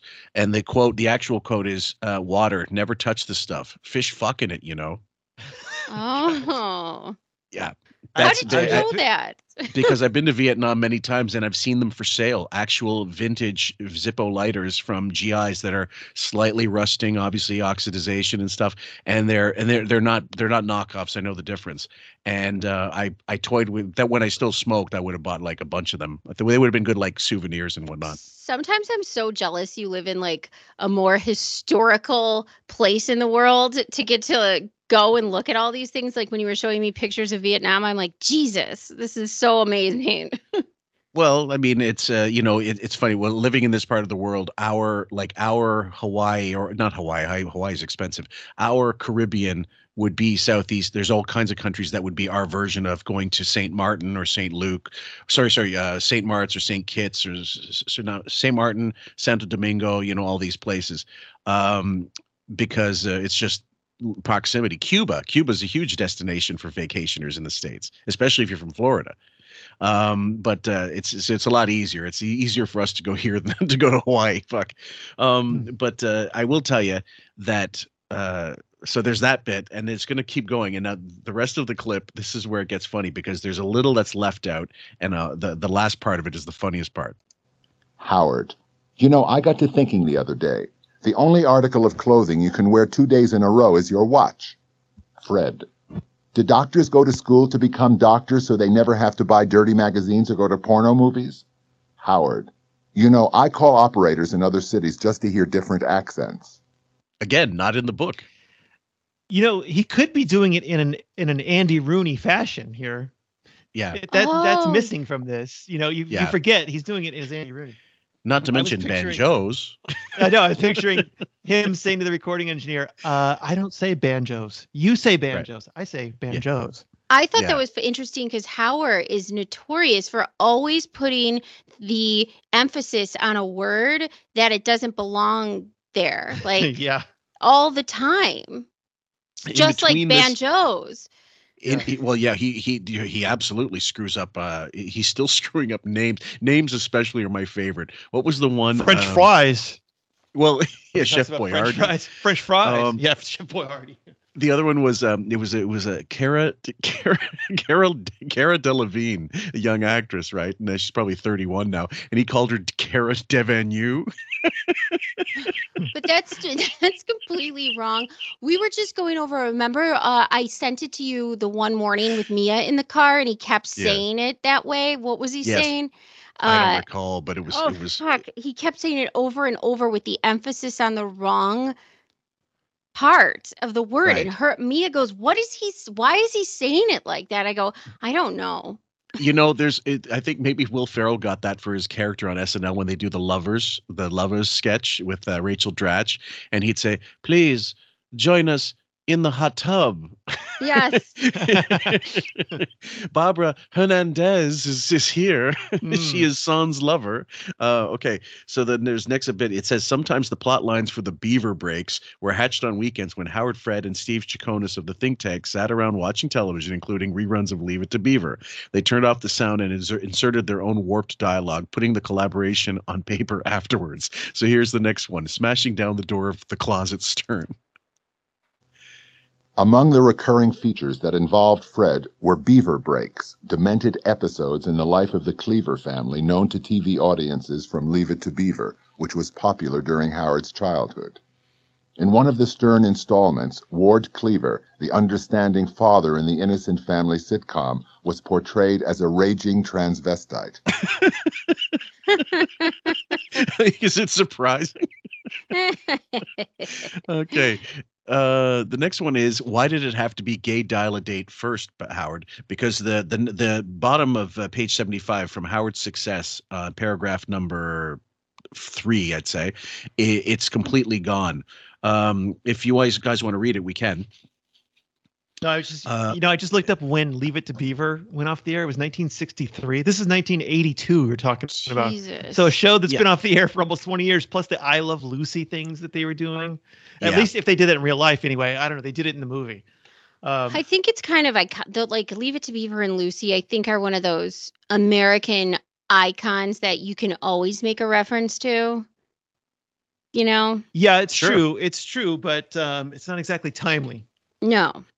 If you want timely, I did stand up this last weekend, and there was a handful of 25 and under, like 25-year-olds and like good luck with that. I when I mentioned the Dewey Decimal System as a point of reference, they looked at me like I was wearing a Civil War uniform. Of course they did. I'm like the last generation. Ben, how old are you? I'm 37. 47. Oh, 47. really? I'm 48, but this, it's like I remember when Norm Macdonald had a caller called in and said, "You always make references to, to older movie stars. You're not that current, like Mamie Van Doren or something like that." And he goes, "That's too old. Get something new." He goes, "Well, sir, have you ever heard of the Civil War? Have you ever heard, have you ever heard of the Titanic?" It is interesting. They teach about the Dewey Decimal System at school still, like to say this is what and how we used to do things. Like and my daughter was like, "Did you actually like do that with like the cards?" And I was like, "Yeah, there was no internet." One of my favorite library stories, I'll never forget, this 13-year-old unassuming chubby kid comes up to the desk and he's got 3 or 4 books with him. One of them's called The Magic of Sex. And it's like The Joy of Sex, but with real faded pictures of real couples with their faces, looking just so you couldn't see who they were, anonymous, in sexual positions, like Kama Sutra type positions, but real photos. And it didn't last long in the library anyway, but he brought that up. He brought The Joy of Sex. And then the Playboy guide to making mixed drinks, because he clearly looked up Playboy and thought that was going to be like had sex and stuff. And he's a 13-year-old kid. And then I looked at him and I go, "Are you looking to mix martinis in your free time?" He just kind of sheepishly goes, "No." He ran out. I don't know if you guys remember though, like if you guys did this, but I always found it interesting when you got a book out of the library and looked at the card and you had to sign your name. I always used to like to see who else got the book. Like, Oh yeah. yeah, I always liked that. Okay, so one of the key paragraphs on page 75, one of the biggest battles I ever had with Howard was over the number of records per hour that he played. Davis said, this is Don Davis. Program Don director Davis. Don Davis. He succeeded Denise Oliver as program director in September. So Denise, who brought Howard and Robin together, didn't stay with them for very long. No, she didn't. She probably was sent to other radio stations to sort out their personnel problems, Right. and it was more of a fixer than anything else at that point. It said he wanted to do shtick more and more of the time. I had to remind him that it was still a rock station. So the guy that wants to get into the Rock and Roll Hall of Fame he couldn't get rid of rock or any music fast enough. Looking back, I realized it was silly of me. We, management, were reacting to our upbringing in the business. Now, he wasn't being silly. He was being practical. At that time, you went with what worked, not with what was still up in the air. Yeah.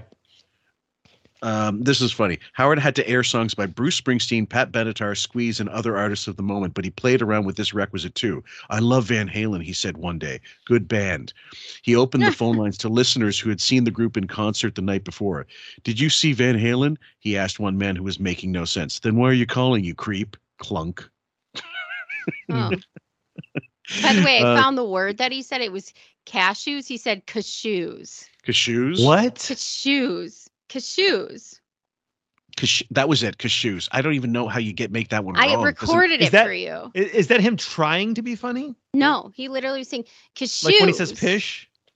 Cashews, and he said it multiple times, and me and I were both looking at each other in the car, and I go, why does he keep saying that?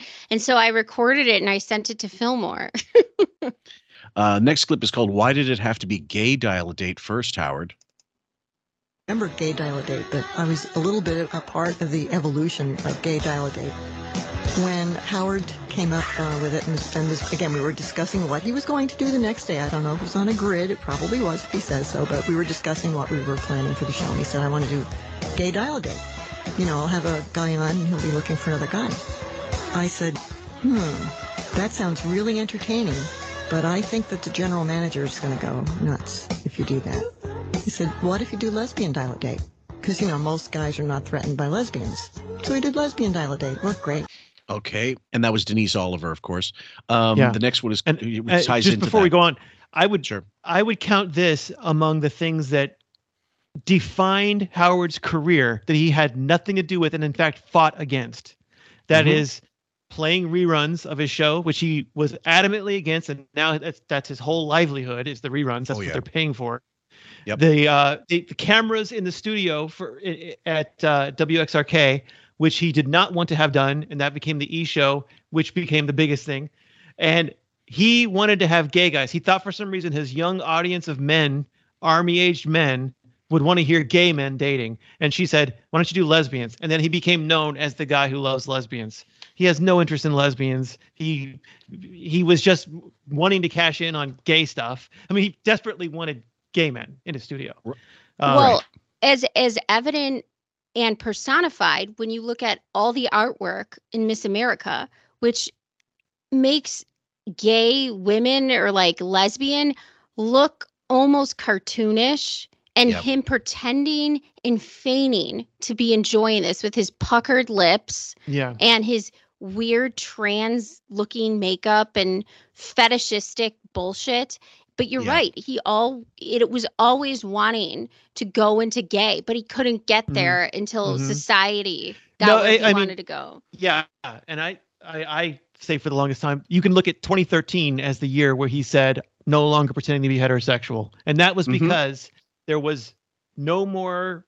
Artie was gone, long Howard gone. TV. No, it was because Howard TV ended.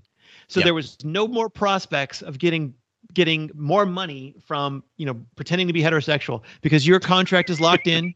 That's it. You're not going to get any more bonus money, nothing, no subscriber bonuses, nothing. So that's when he just dropped it. You can look at 2013 was the last year he had nudity because for women, not for men, for women, because there were no cameras there anymore for the Howard TV. So the nudity continued. It's just that it was the nudity Howard was interested in, which was gay men. I think that if the gay angle originally got approved instead of lesbian dial date, gay dial date, or whatever, he would have been a hop, skip, and a jump away from Cocktober, like the following year. Like he's been wanting that forever. And so when 100%. that ruse got dropped, like you said, it just got gayer. Yeah. Then, I mean, the nude male chorus. They didn't throw it out the window. They strapped a rocket to it and sent it into the fucking Potomac. I mean, there's just no, yeah. I mean, what does Telly Savalas have to say about this? There's something gay about Howard. What? Is that true? I know. I took some. I made a bunch of AI clips and. Okay. And that was I mean, Telly's got a few things to say. Who the fuck is listening to this shit? So either way, so the next one connected directly to it. If it's lesbian dial a date, why does he still call it gay? So we want I guess you want someone around your own age who is definitely sure that they're gay. I mean, they've been involved in gay experiences and it's what the is gay his way voice? of life. And he sounds positively giddy. Do you know what this voice sounds like when you're? He sounds drunk. He sounds so excited and overly excited when you're trying to tell a story and you just can't wait to get it out. You're just like, you're just very, it's amazing. He sounds like when Martin Short did Ed Grimley as the kid who couldn't wait for Christmas. Yeah. And he's popping around his bedroom, just like unable to sleep. And we'll have you call up at 432-1101 and we will do a gay dial a date. We'll see how it works out and I will chaperone the date. This is not a sex dial a date. There's not going to be two women lunging all over each other in lewd and lascivious acts. Oh my God, because he would throw up if he saw a vagina against another vagina. No kidding. But I guess he was already going to be chaperoning when he thought it was going to be gay men dial a date. And she said, no, make it lesbians. And he's like, oh God. All right, no kissing, no touching, no hugging. He wasn't going to make that rule if it was men. That's a great point, because if it was going to be gay dial a date, it would look like the Goo Goo Dolls dance party times 10. Oh yeah. Yeah.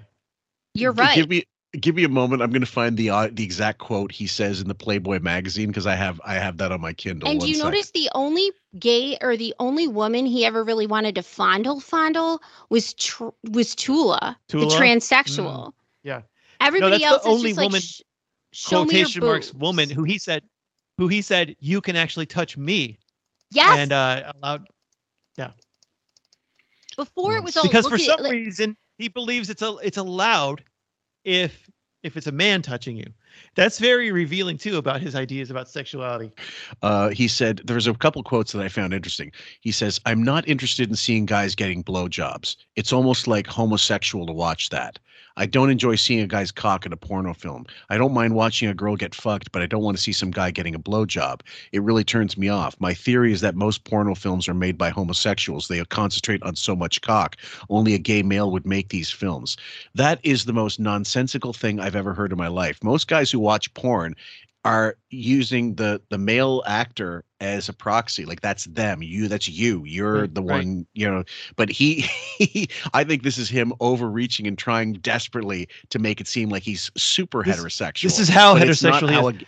This is not how a heterosexual guy would think. Oh, no, also this is how he thinks a heterosexual guy would think. That's right. That's exactly right. I think sorry if I could just say, he thinks that the ultimate in heterosexuality is watching two women, because you're so straight you don't even want to see a guy. That's right. So he thinks the ultimate heterosexuality is engaging in homosexuality. And he also if one pussy thinks, is good, two is better. Right.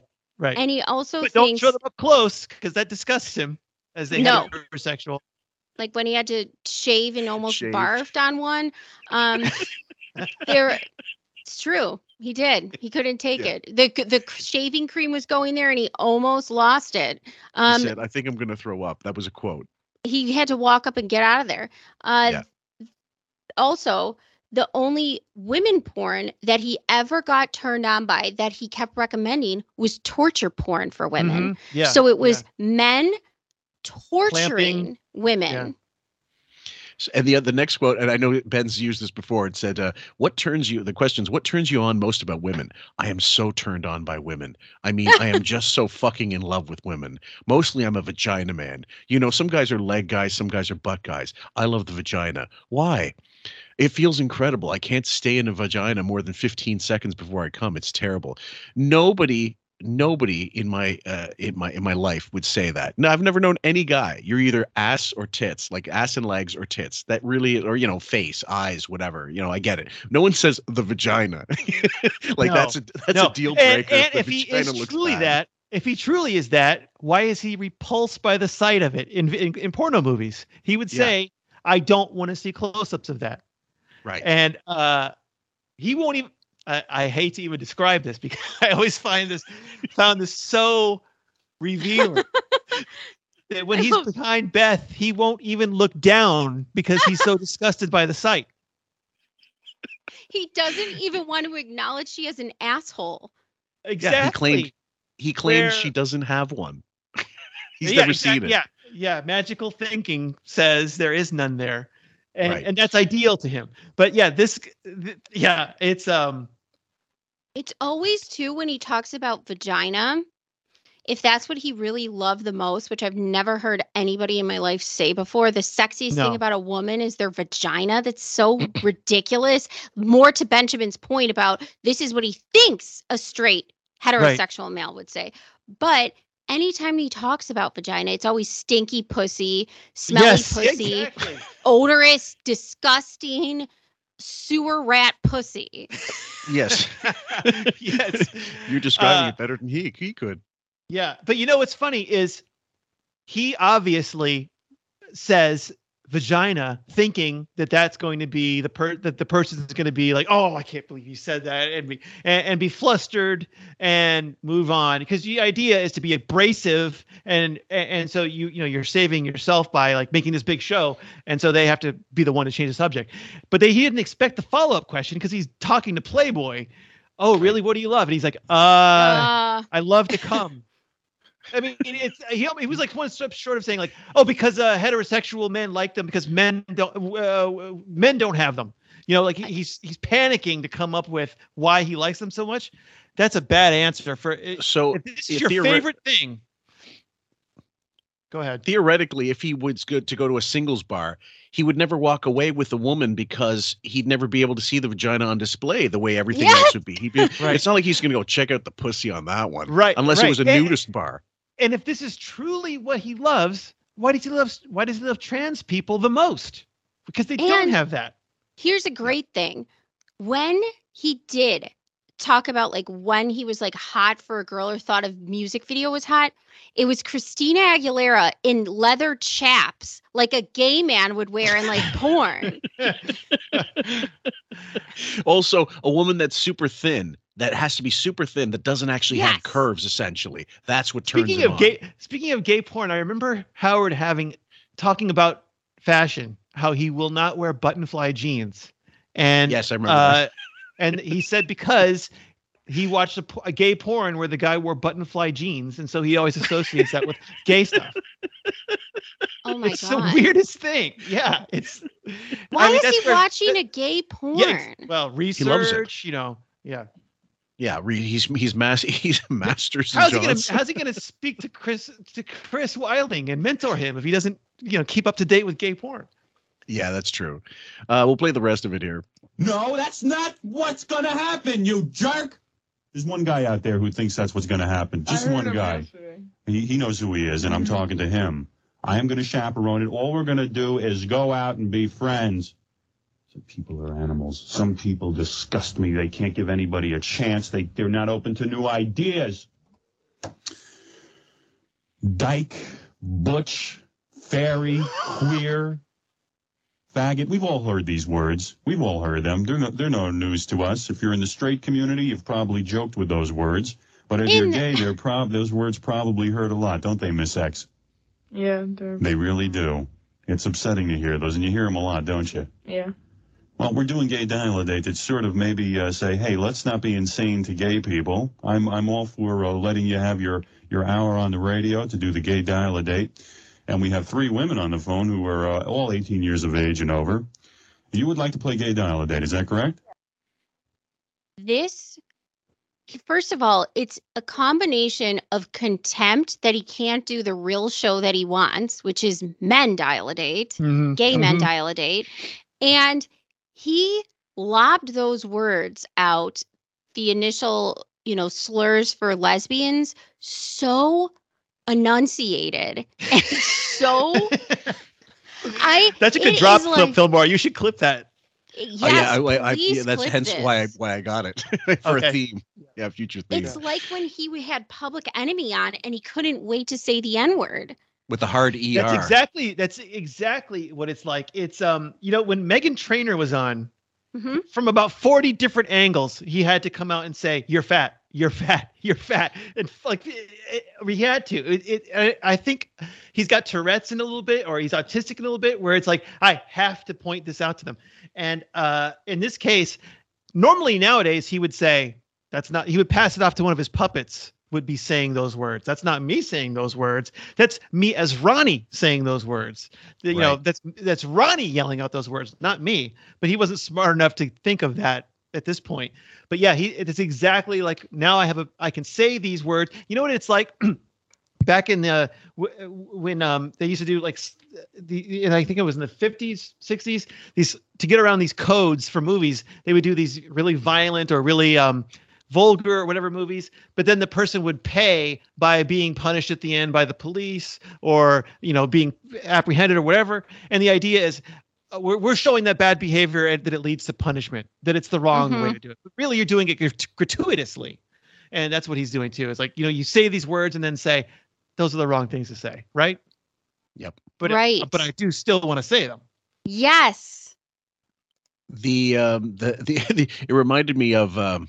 God, what was it? God, it was something related to.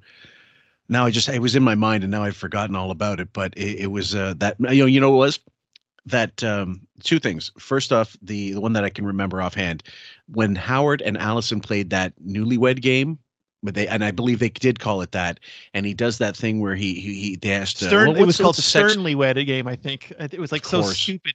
Sternly Wed Game. Doesn't even sound phonetically right, or funny. But what else is new? And then what would sexual act you would want your partner to do for you that you haven't done yet or whatever? He says, he starts stammering, goes, so the hand with the butt. And he's always had, and that dovetails into the story he told once again about masseuses who, by the end of the session, the housewife wants a finger right up her ass. Well, the funny thing is, I believe it was John or somebody else was on that, and I think the answer was like anal sex all wanted this. Right. Yeah. Howard says, yeah, same thing.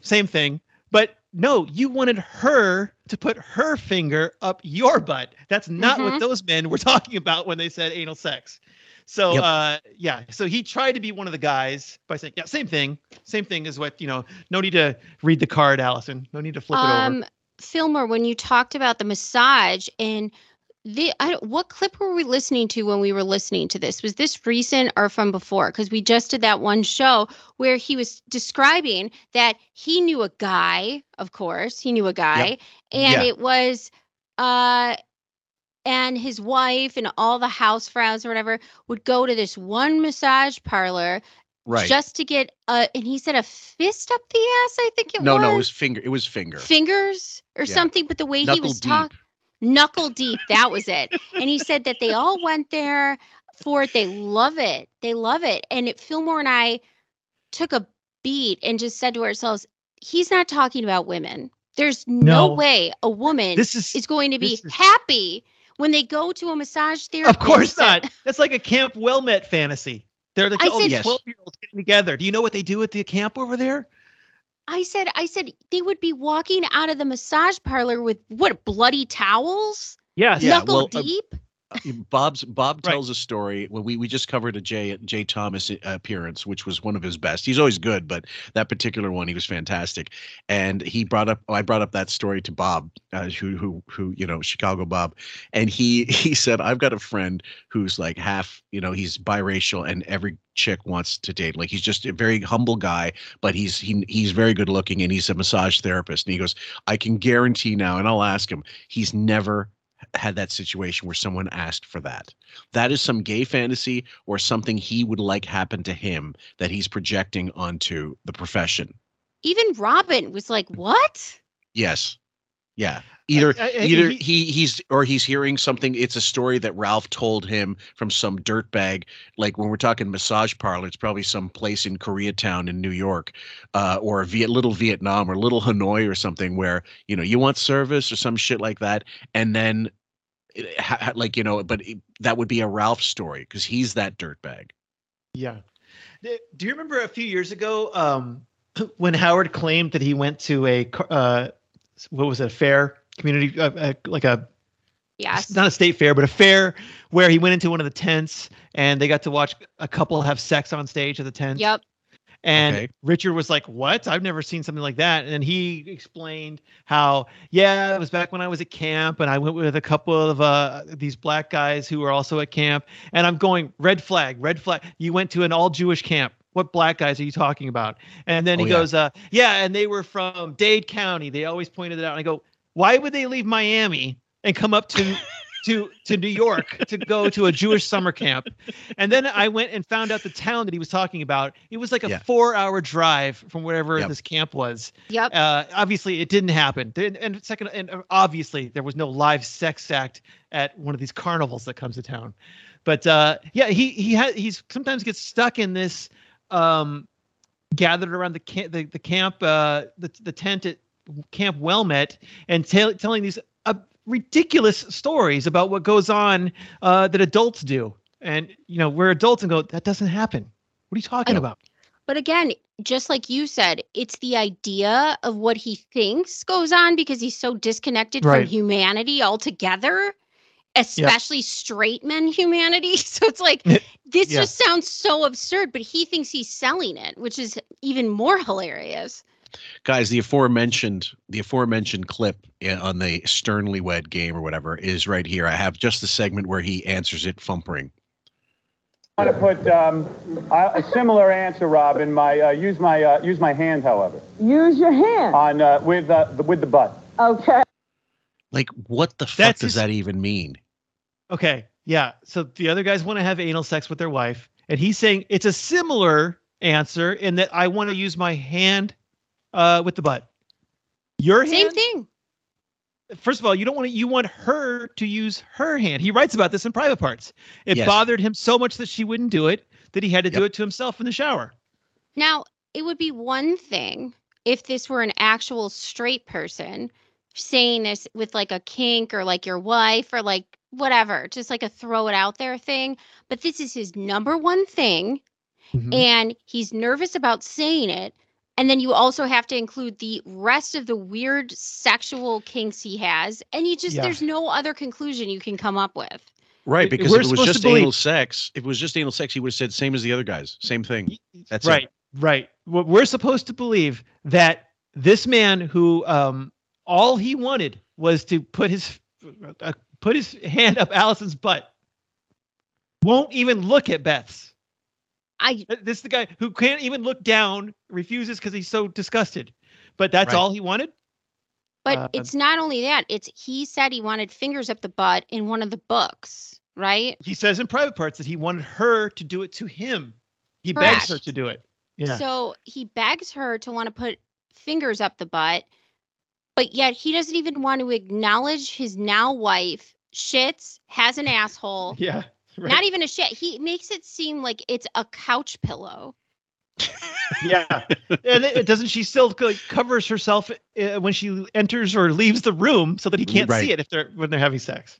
The other interesting thing, when she always walks through the door and he's like, oh, look at Beth. She's so beautiful or so something. He always comments on her T-shirt about what she's wearing. It's never look at how sexy you are. He's never like, look at that vagina or look at that ass. It's look at that t-shirt. Is that the Cat t-shirt? Oh, is that the Rolling Stones t-shirt? He's never actually looking at the womanly figure or whatever goddamn thing is in front of him.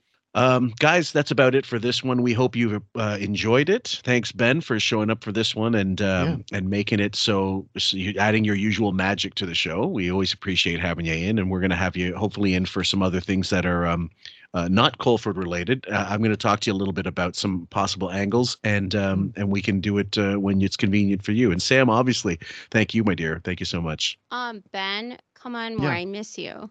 Well, I'm glad to hear that. And if it's not current events, then I can discuss it. Even if it is, because I tell you, I cut up 95 clips for the Paul Simon interview, 95. And Len, who he's from Ireland, actually, he's great. I'll play you some audio of him. You'd really enjoy his takes. And I told him, don't listen to the interview. I'll play the clips and you just react, because that's the best way. Yeah, that's Fillmore's favorite way to nail me into like a laughter hysteria. He's like, don't listen to anything, and I'm just gonna see how you do. Hey, you know what? That picture of Diana DeGarmo and you was good. You can't see the rifle someone has on her. Yeah, whatever. They're out of the frame, huh? Good framing. All right, Eric. We'll let the record note that you, in fact, are not stalking Diana DeGarmo. We got it.